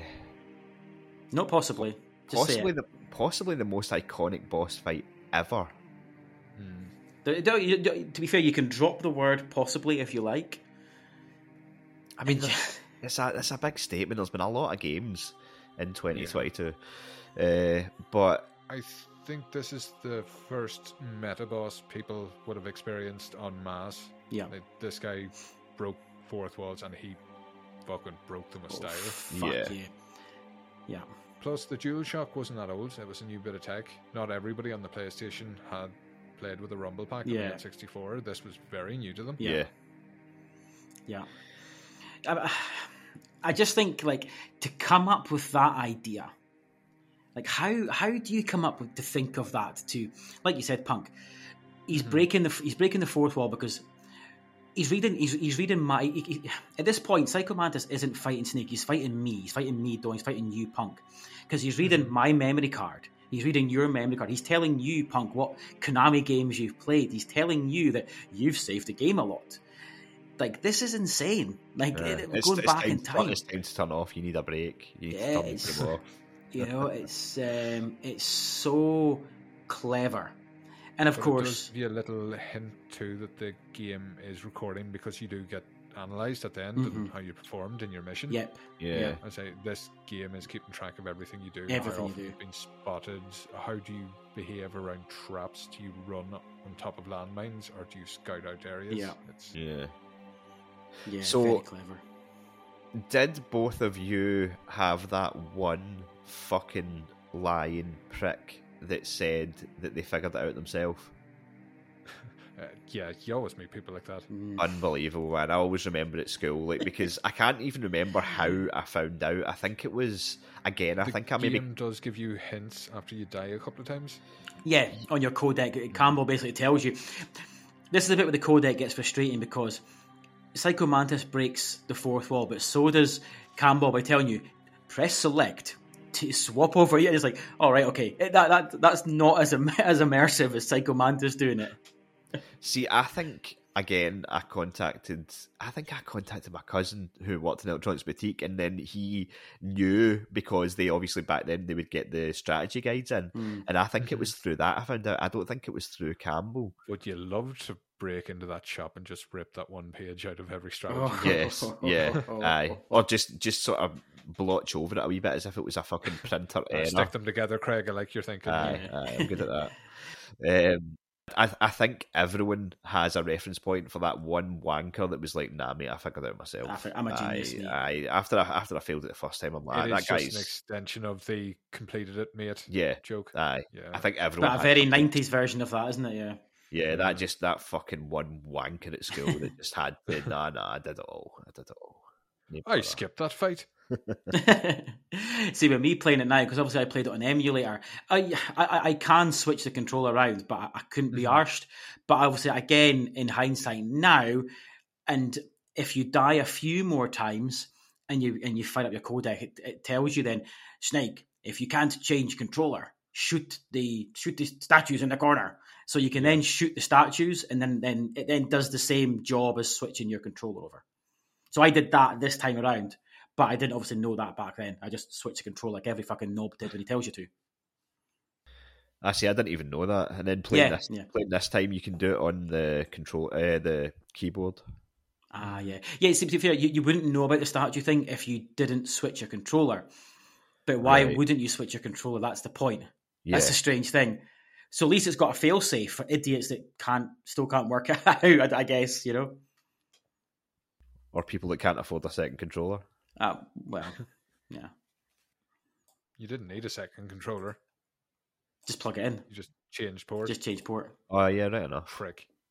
What I liked with Psycho Mantis as well was obviously when you beat him, and again, you know, you get the backstory about his childhood and why he's the way he did. And again, doing a bit of research and stuff, and I didn't realize. Obviously, you wouldn't know this, but obviously after I suppose it's conspiracy theories, I guess. But after the Cold War, you know, the CIA were experimenting on people for telekinesis and psychic power. Like it's although it's a completely fictional and it's sci-fi, you could say, there's still a bit of realism in that character as well. That's the reason that he came up with Psycho Mantis, obviously, for that. Even on his speech, he does mention that he was able to read his father's thoughts as a child. Yeah. So this scarring that he received afterwards, obviously he's gone through experiments, whatever the effects they've had. Yeah. Hence why I also thought, again, this was a reflection on Snake, because I think it's before this he has the speech about being alone and not needing anyone, and Mantis basically mirrors that speech back to him afterwards. Yeah. And we also see a bit of humility, because he asks Snake to put his mask on for him. And again, if that was me and you're the bad guy, you've almost killed me. Go fuck yourself. But Snake puts his mask on. Oh, yeah. Again, that's a bit of humility. So it shows you as well, I think, that although we've got this badass soldier, he's also a human as well. And like you said about coming back to Fox just Grey. Just look at that fucking butterface anymore. I think it's just them, like, it's sort of showing that these people are all warriors and they almost deserve, like, a noble death kind of thing. It's almost that. Yeah, even though they're enemies, there's a respect between them. Yeah. All is fair in love and war. Fuck up. That's a direct quote from Mei Ling, by the way. Just saying.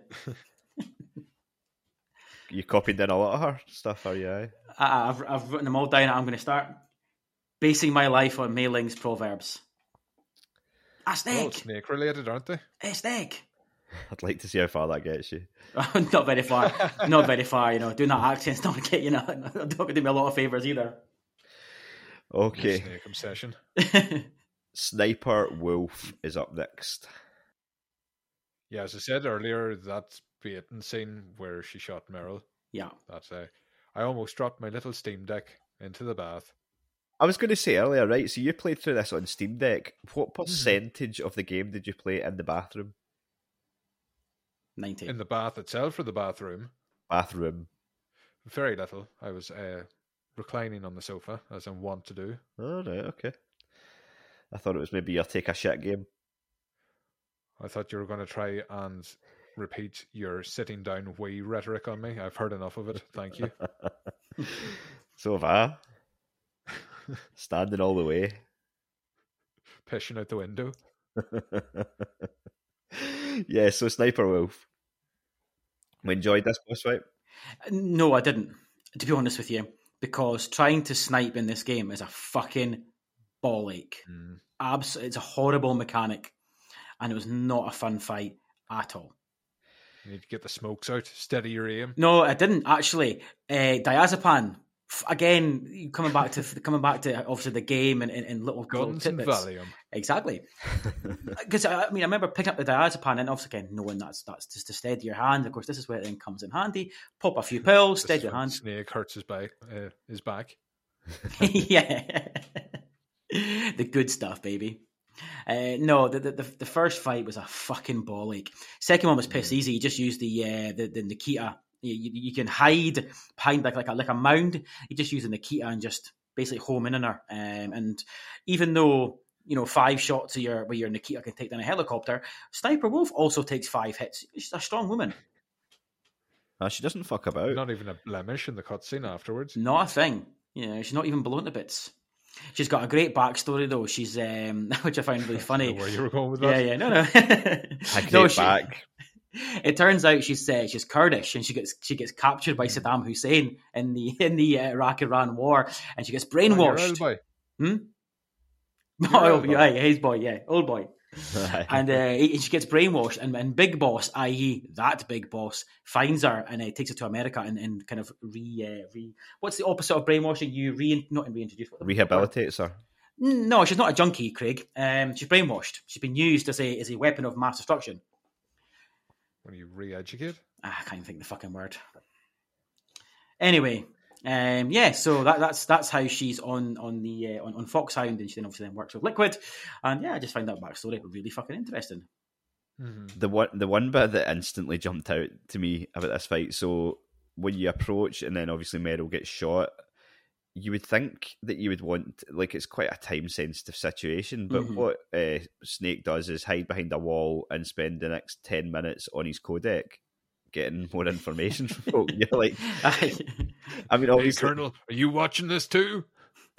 It's fucking ridiculous. Like, it goes on for, I mean, I say 10 minutes. It wasn't 10 minutes, but it was at least 5. And I'm like, right, with the slow motion and bullet time in Twin Snakes, it could have been 10 minutes. Yeah, possibly. But then, she's like bleeding out, and he's just like, he calls multiple head people. Off the wall. I'm sure he calls like 2 or 3 people in the codec, and I'm like, she's fucking dying, mate. Get your fucking arse in gear. But you're right, it probably is 10 minutes because you need to run all the way fucking back and get a sniper rifle. Sniper rifle's miles away. Aye. Because you've now got your level 4 or 5 key card. So in actual fact, you're probably right. As she's bleeding out from 4 fucking sniper bullets in her legs. He's got absolutely no fucking sense of urgency at all. And did any saw the Easter egg where, like, see in this instance, see if you start shooting her? Have you tried that? She does ask you to shoot her. Yeah, but see if you do, you shoot her a couple of times, and all of a sudden it jumps to the codec, and they all start going mental at you. What are you doing? You're going to kill her. And you're like, well, I've just shot her 5 times, so she should be fucking dead. And then you go back out and you shoot her again, and then you go back in, and they're like, stop it, Snake, you're going to kill her. And he just gets more and more annoyed every time you keep shooting her, and eventually she will die, and you'll get a game over.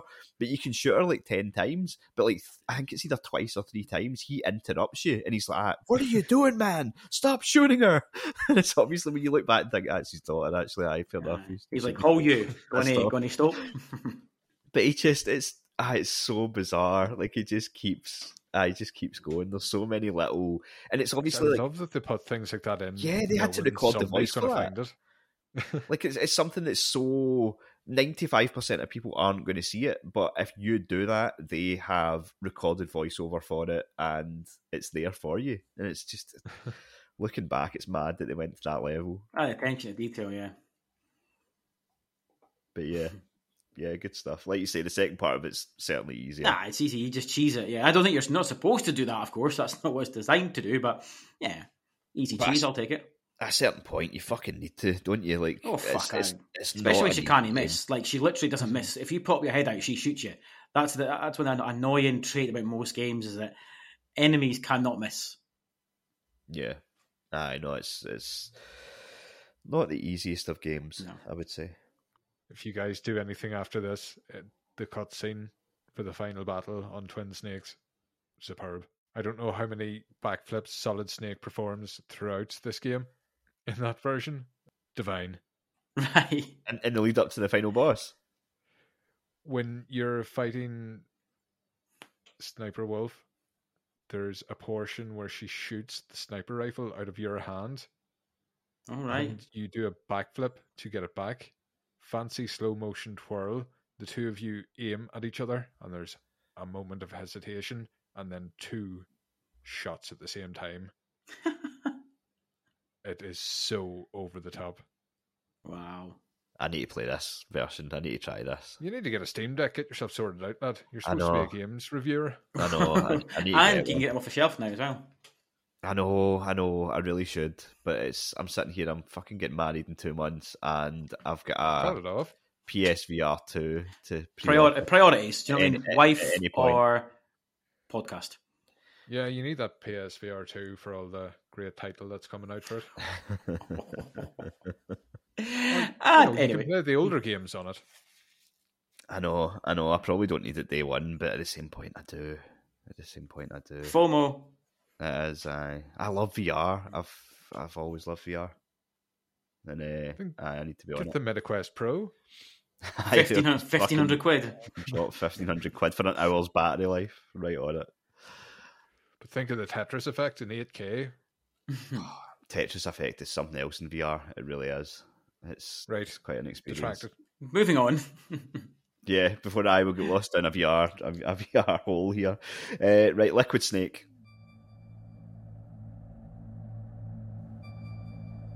Yes. Which is the most ridiculous fucking name for a villain ever.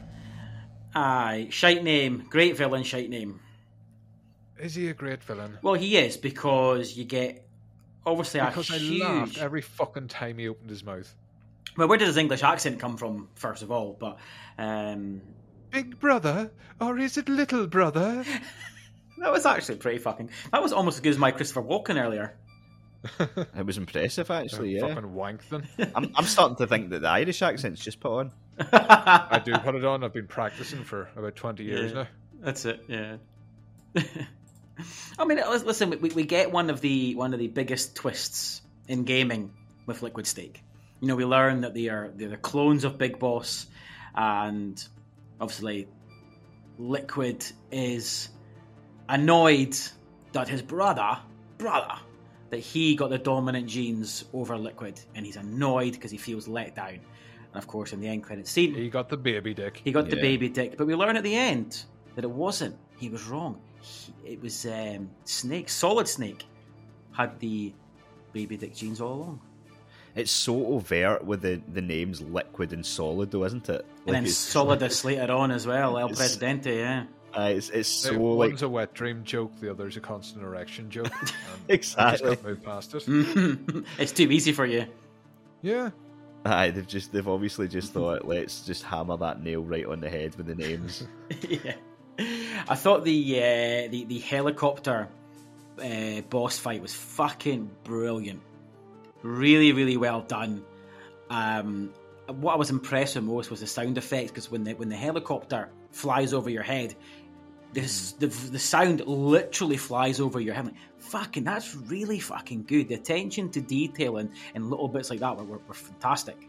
I was big fan of that. And to be fair, I enjoyed the battle anyway. You know, like sneaking in, sneaking out. Got your what do you call it? Not the Nikita. I didn't use the Nikita. I used the other one. Forgot the fucking name of it now. They had the launcher anyway. So yeah, cracking fight or battle.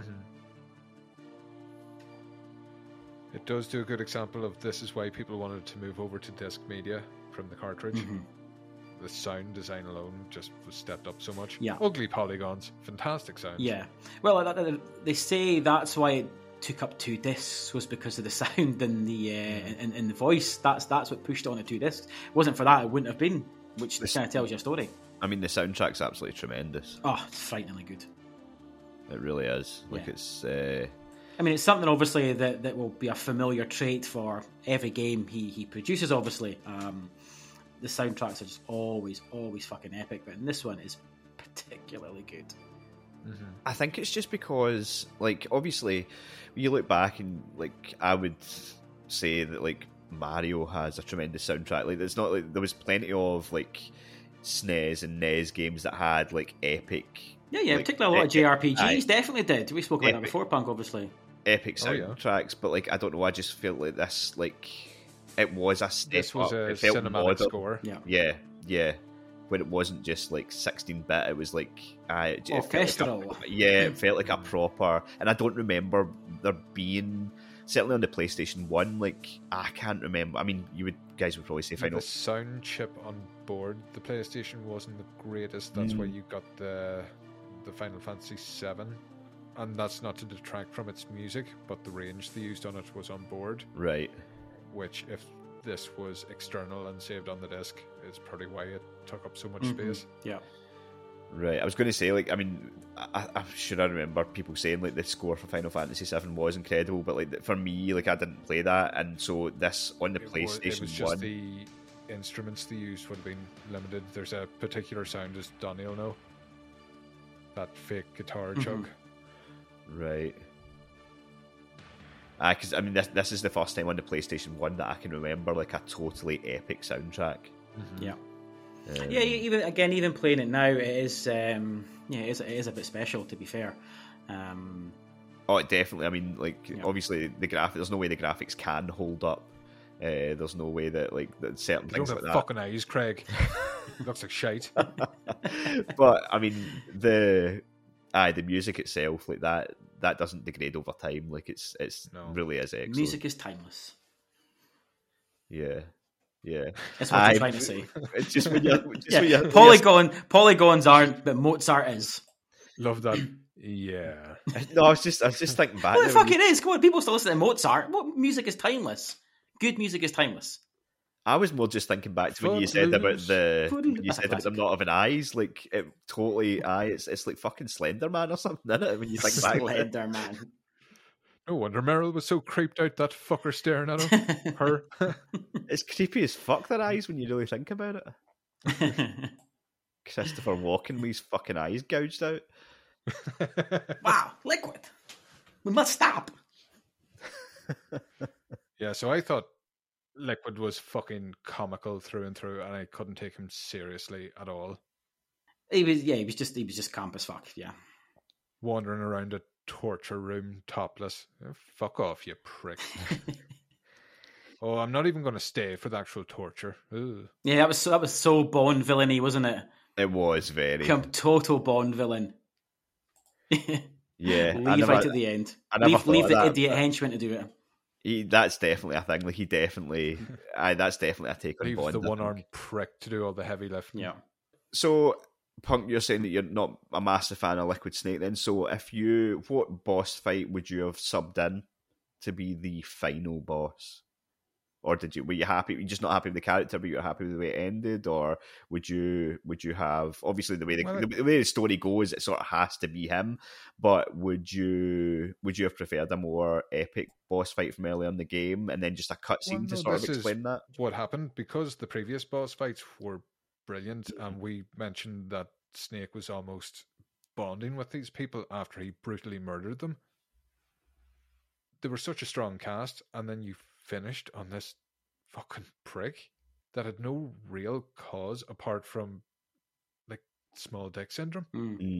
Well, which basically is kind of what it was in a way, wasn't it? It was small dick syndrome that you didn't actually have. Whereas everybody else had they believed in what they were doing. Yeah. They were working towards something. Mm-hmm. Whereas it felt like this was just a means for him to meet Solid Snake and have a really homoerotic wrestling match with him. Yeah.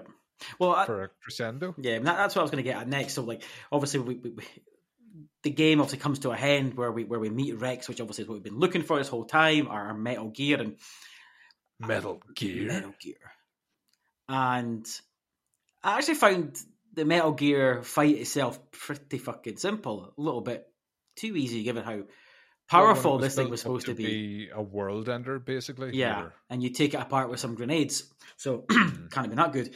But the intense bit, as you've just mentioned, was the homoerotic. Suddenly, we are basically half naked, and we're going to fight on top of the destroyed Rex. which was a lot more intense than anything else.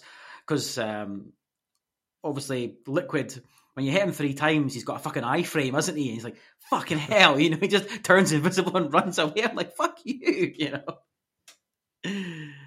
But yeah, it's it kind of all came to, like you've said, a very homoerotic ending. I just thought it was a letdown, given the boss fights we'd had, and not just mechanically, gameplay-wise, the stories revolving around them, the connections, what Snake realized about himself, all fantastic. For that to come to that head, just felt like a wasted opportunity. I think Grey Fox would have been a better final boss. I know, but then you needed the big boss twist. You needed to introduce that character into the new Metal Gear series, I guess you could call it. You had to have the big twist, the big reveal, the big shock moment, and you got that with Liquid. You maybe got a Ponzi boss. I get that. I know a lot of people go for that, but at that moment, no, I didn't. I kind of gathered they were the same person given the name. I thought they were clones of each other. And the fact that, given the storyline up to that point, you are expecting something like that. Yeah. Yeah. But then the reveal is still shocking, though, to get told it, is it not? Say, oh, why have they got the same surname? Yeah, true. Yeah. I think, see, back when I first played the game, like, I was so taken by the sort of stealth aspect of it. Like I say, I really enjoyed the boss fights, but I wasn't as invested in. It's probably back to what you were saying, Donnie. Like, maybe we were a bit too young for it at the time. Like, I loved the gameplay and I played through the game multiple times, but I don't think the story had the emotional impact that it would have had for maybe older people. Like, I was just like I remember at certain points being like, the story's just a bit convoluted and not really taking it in that much, but just being like so absorbed by the gameplay and the bosses themselves that I was just like, I'm not really sure what's going on with this fucking clone nonsense, but I don't really care. I'm just really enjoying the game almost. Yeah, I think obviously you then realise, I suppose, and again, it's easy to look in hindsight at the fantasy element of, excuse me, the fantasy element of Metal Gear Solid, which I suppose you maybe weren't expecting playing this 25 years ago. Yeah, and I think that's maybe why I didn't really, although I loved Metal Gear Solid 1, I remember the same, like, with Metal Gear Solid 2 and 3, like, I think it wasn't a big issue to me when I was like, see, when I got to 4 and I was like, nah, I'm not really feeling this, and I got to 5 and I bounced quite early, like, I still wasn't massively invested in the sort of overarching story, and by that point, I was like, there's better stealth games for me, and so, like, I was mainly in it for the stealth. But by that point, we had really fucking good Hitman games. We had like so many other stealth games that I was just like, I can happily just walk away from this. I think you need to go on PlayStation Store. You'll get 5 for like £3. I've got it. I own it. Oh, so you do. I own Ground Zeroes. I own the 5. I'm pretty sure I own 4 on disc somewhere. I think, and I've got the HD collection as well. And give it another chance. Maybe 5 is great. 5 is really fucking. It's different. There's people that say, "Oh, it's not a Metal Gear Solid game because it's more open world," and there's and what other bullshit they want to say. It's fucking good. I just think people need to accept things change. People don't want to invest 80 hours into something they might not enjoy. Yeah. See, what I remember about the first one is the fifth one, the intro when you're like trying to escape out like a hospital or something like that. Yes. And I was like, right, I don't fucking like this one bit because it was quite story heavy. But then see, when you got to the sort of open world bit, I was like, oh, this is interesting. Yeah. And I remember coming to like a camp where there was like maybe like 50 enemies. And this is just me all over because I love stealth so much. I was like, you didn't have to do it, but I was like, I'm taking out every single person in this camp, every single one, and I'm going to do it stealthily. And what I don't even know if people knew this was possible, right?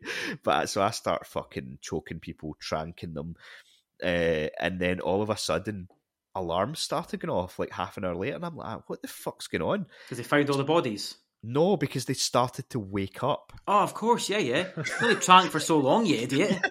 Well, in most games, when you know, like, when I you mean, know, it's supposed to be more realistic. You can't just well, trank someone. obviously, but I was used to like you know what it's like. You like knock people out, they're knocked out. But these fuckers had started to wake up and be like, some cunts fucking knocked me out. See, when you get the extraction balloon, oh my god, it's one of my favourite things in a game. That was cool. Fucking brilliant, man. Yeah, aye, that was quite cool. I'll maybe go back to it at some point. Like, I would like to go back to 4 as well if they give us a modern way of doing so. But yeah, I would agree. Certainly in terms of the boss fights themselves, like it does sort of end on, I would say, the weakest one. But I see why it had to be done for the story. I wonder if they could have maybe wrapped that up with like a cutscene instead of a boss fight. But then you needed to destroy Metal Gear, though. I know. That's the thing. And you can't have both. Like you said, Donnie, I think maybe the destruction of Metal Gear should have felt more rewarding. Like it almost did. You were like, oh, maybe if Metal Gear was the end and Liquid was trying to prevent you from stopping Metal Gear. Yeah. The structure felt odd. It was such a lackluster ending to the game, which it had been building up really well towards the end. Yeah, no, I'd agree with that. Speaking of, so in terms of the game itself, like, did you guys sort of focus on stealth, or were you all out guns, or like how did you approach the game? Stealthy as possible. Again, playing it, I can only go by playing it now. Playing it stealthy as possible, largely because of the aged mechanics. To be honest with you, I felt as though I didn't have much choice because obviously it is awkward to play that now. The bit I found frustrating was, see the amount of times I snuck up behind someone, tried to choke them, and threw them over my fucking shoulder. I was like, ugh. I swear to God, I ended up actually just avoid. I probably killed as little people as you would believe. Honestly, I barely killed anybody in this game. I just ran past them, snuck past them, whatever. I found that a lot easier in the end. Well, that's exactly what happened to me at the beginning. So, like I say, I was used to, from playing the game back at launch, like I was able to just ninja about, choke people out, and that's what I did. But like when I started up the game a couple of weeks ago, like every single time I tried to take someone out from behind, like just threw them. You just flipped them over, and I'm like, why is he fucking doing that? And then I was like, right. At a certain point, I'd restarted the game about fucking 10 times, and I was like, right, clearly I'm pressing the wrong fucking button here or something, or there's some sort of other button you've got to press. But then one of the times it worked, and I was like, I know, it's fucking temperamental as fuck. Yeah. I think you've got to just press square and no direction button of any kind. So basically, you've got to be stood still. Right. I think that, yeah, I know. Oh, that would make sense. I was like, oh my God. So in the end, I just fucking snuck past as much people as I could. I think it's because everyone respawns anyway. There's no fucking point. Yeah. What about you, Punk? As I did when Twin Snakes first released for the GameCube, I did that no fatalities. Mm-hmm. Wow. But it took ages. That took a lot more patience than I had for this run. Fuck, and no trophy to count about.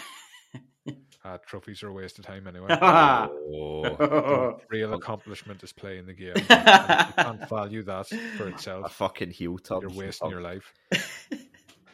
Spoken like a man in his 60s. An absolute heel turn.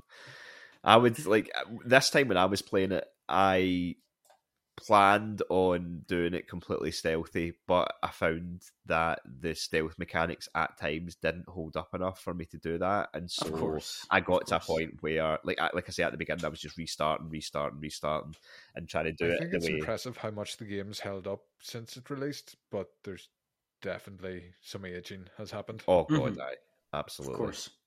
Yeah, by the end, like if I was trying to go stealthy, but if things went wrong, I just tried to adapt on the fly. And certainly when I played it back in the 90s, that was not the case. Like it was load checkpoint, go back. You would just drop a grenade and run away. I thought that was your tactic. You'll do this till you get it right, kind of thing. Like I was married to the stealth in the game back then, but I didn't have the patience for it this time. Yeah, it's tough. So,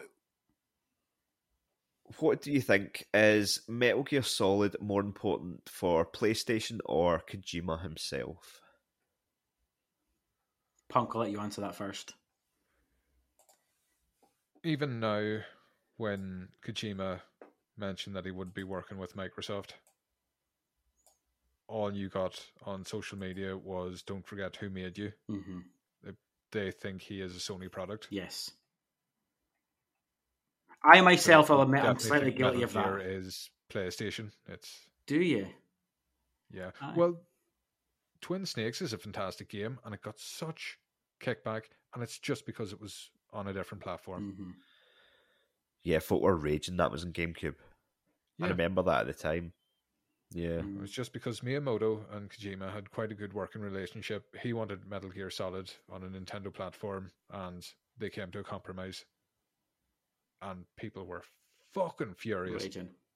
Yeah. As well, it's funny you say that because the reaction to that, 20 years ago, Twin Snakes, is the same reaction to Kojima going to Xbox. Look at the PlayStation fans' reactions. You know, Aye, fuming. it's like I've got both, so I'm okay. I'll be fine. I will play whatever he's got. But if I didn't have both, I'd be annoyed. You know, you don't want to miss out. I would say if Sony don't want to put a ring on him, and Yeah. maybe he doesn't want that because he's been burnt by being owned before, Yeah, with Konami. Yeah, he's going to go where the best deal is. Yeah. Might as well. yeah. His name's the only thing worth the thing about him. Mm-hmm. Yeah. No, I thought you were going to say the opposite. I'm quite surprised that you're saying that it's more important for PlayStation. I think as a legacy, it's more important to him because the PlayStation could have and would have survived without Metal Gear Solid, but Hideo Kojima wouldn't be who he was today if it wasn't for Metal Gear Solid. That's my view on it. Again, you look back at the series Grand Theft Auto, would it be where it is without the PlayStation 1? No. Yeah. It's very... PlayStation was important to a certain era of gaming. Of course, yeah. And you can't detract from that. Yeah.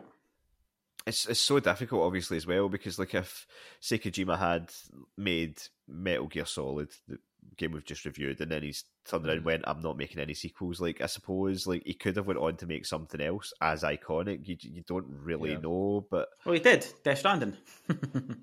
let's be honest. Let's be serious for a minute. Fuck it! Don't fucking bollocks me. I was just. You need to be half a wreck going into that game to enjoy it. Oh no, it's don't even, honestly. I was going to. Honestly, genuine criticism. I can't handle it. Oh, please don't. I was going to just enjoy it. Just love it, please.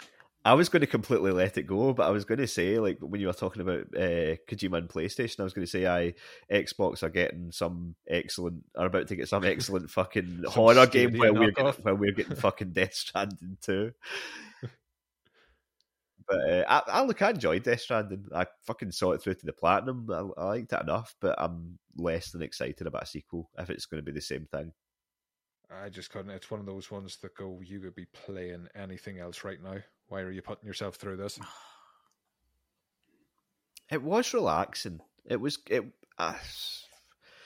a lot of Metal Gear in it, I thought, but it was missing the stealth, which was my favourite thing about Metal Gear. Not that you didn't have a little bit of sneaking about and stuff like that, but I don't know, it was missing, the sort of Bondy stealth. I don't know, I just feel it's a game you know you're going to enjoy it before you play it.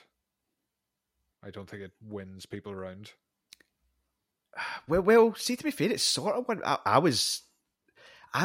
can't even remember why I picked it up at launch because I was everything I'd seen beforehand. I was like, "Fuck this, man! This looks fucking terrible." Was another thing too, the amount of hype and the amount of people that picked that up again because they were massive Kojima fans and they loved it, and they're on your friends list. You can see they unlocked 2 achievements and they never went back to it, but they love it. It's brilliant. It's a work of genius. I say, all right, go and fucking play it then. I never found the time to go back to it. Bollocks. Yeah, funny that, isn't it? I remember at the time Andy being devastated because he's a massive Metal Gear fan. And then it came out and he said to me, he was like, "What's it like?" And I was like, "It's nothing like what you're expecting." Yeah. He was like, "But it's Kojima, I'll like it anyway." And then I remember him coming round and being like actually devastated, just going, I fucking don't like it. I can't believe it. I can't believe it. He was so excited about it. He's like, I just can't. Why am I just walking about doing fucking nothing? Is all I'm doing delivering packages? And I was like, there's story and stuff, but you spend a lot of time delivering packages. He's like, I can't fucking handle this.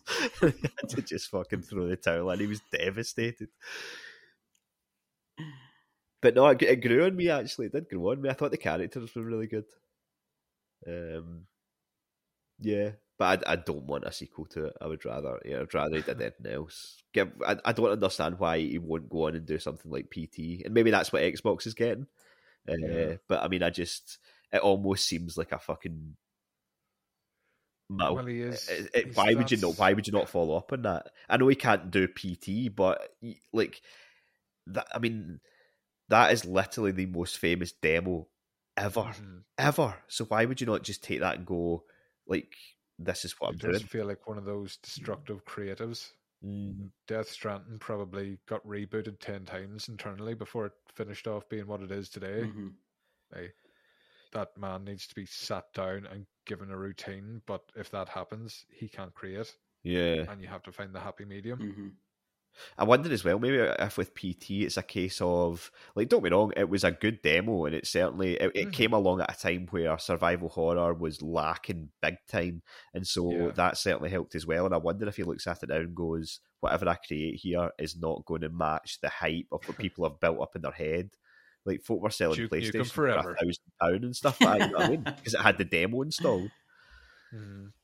So maybe just. But I think people just want what they can't have. Yeah. It's games that were never localized, and I can't wait. Mother 3, once it gets localized, I'll buy 10 copies.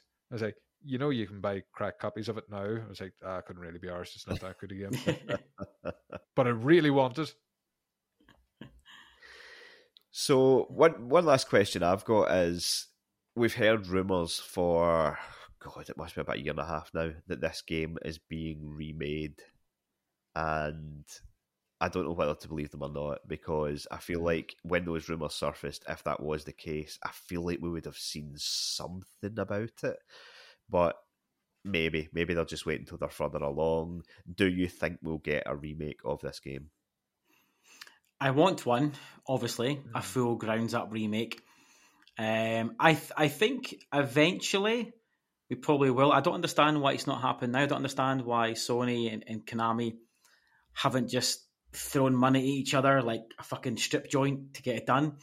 But about a year ago, almost to the day actually, VGC said that Metal Gear Solid 3 was getting remade, so they had heard. That was literally almost a year ago to the day. Yeah.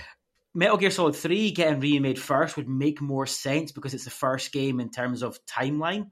Okay. So I buy that if they're going to start then putting them in timeline order. But that's all we've really got to go on it, to be honest with you. Chris in the Discord, his comment was it's probably the most deserving game most deserving game of a full ground up remake. And I kind of agree with that, to be honest with you. Mm-hmm. What about you, Punk? Do you think we'll see it? Again, I've this funny notion of Konami, and no, I don't think so. It's just, it doesn't benefit them enough financially to really invest in this. But as Donnie was saying, if Sony or somebody threw money at them, and Sony do have Bluepoint sitting about who are renowned for their remakes. Yeah. Like, if that got the Demon's Souls treatment. Amazing, huh? Mm-hmm. I do wonder if there is like a sort of... I feel like if they did obviously saying they might remake 3 first, which would make sense, but if they were to remake the first one, I feel like they would have to... I would quite like them to stick with the camera angle, but just make it like have some quality of life updates. But I feel like if they were remaking it, they would do an over-the-shoulder camera. Absolutely, And I wonder, like, if they were doing that level of a remake, they then have to go in and recode a lot of stuff. And I wonder if some of the hold up is that they're like, there's a sort of apprehension to do that without Kojima being involved. Well, yeah, are you playing Kerplunk with code at that stage? Yeah. Like, so if they were going to go to those lengths, are they like, right, well, if we're doing that, we sort of need Kojima on board, but he's... sit him down the middle of the room, let him play with his Lego. Yeah. Like he's involved. But maybe he's not willing to, or like... Well, he's definitely not willing to with Konami, that's for fucking sure, isn't it? Aye, but obviously... There is no love lost there. No, but if Sony were to license If Sony were, But maybe Kojima's been like, no, I'm still not interested, and then maybe Sony's turned around and went, right, well, look, we don't really want to do this without his blessing, because we don't want to fuck the guy off. So there could be hold-ups with things like that. I definitely think the idea's been bounced. like around, and it's been like, are we doing this? Are we not? And that's where the rumors have came from. But whether it's got past, do you want a remake? Yes, I would love a remake. What if Kojima isn't involved in any way at all? No, then anybody could make a game like that. Yeah, but the thing is, it's like someone pointed out to me before, he doesn't technically need to be involved because you've got the storyline there. I know, but if he isn't, will there be? I don't know. Like, but if you're going to alter it in any way, yeah, which you couldn't do. It would have to be a 1-for-1. Yeah.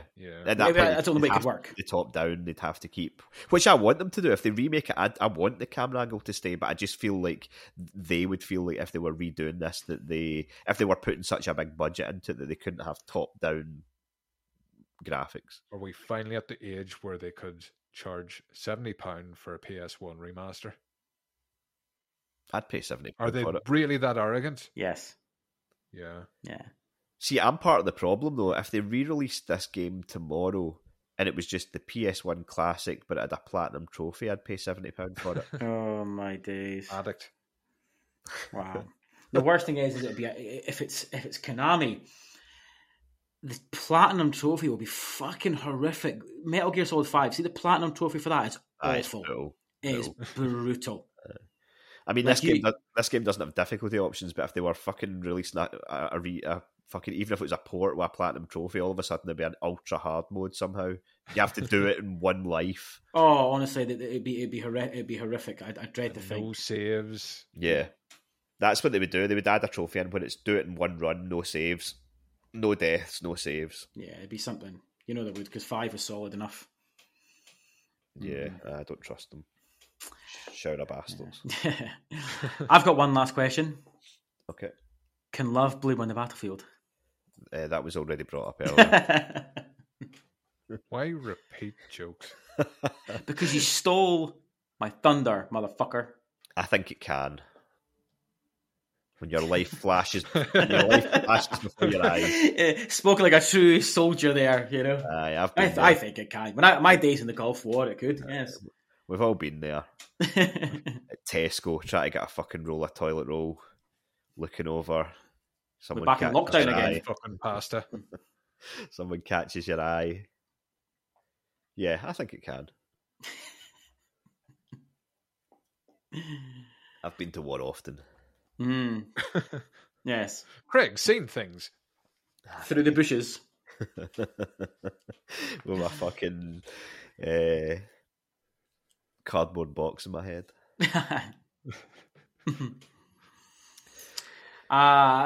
User comment wise, just got a couple left. At DKBoy1991 on Twitter said Metal Gear Solid to me, still to this day, has the biggest and best plot twist in gaming.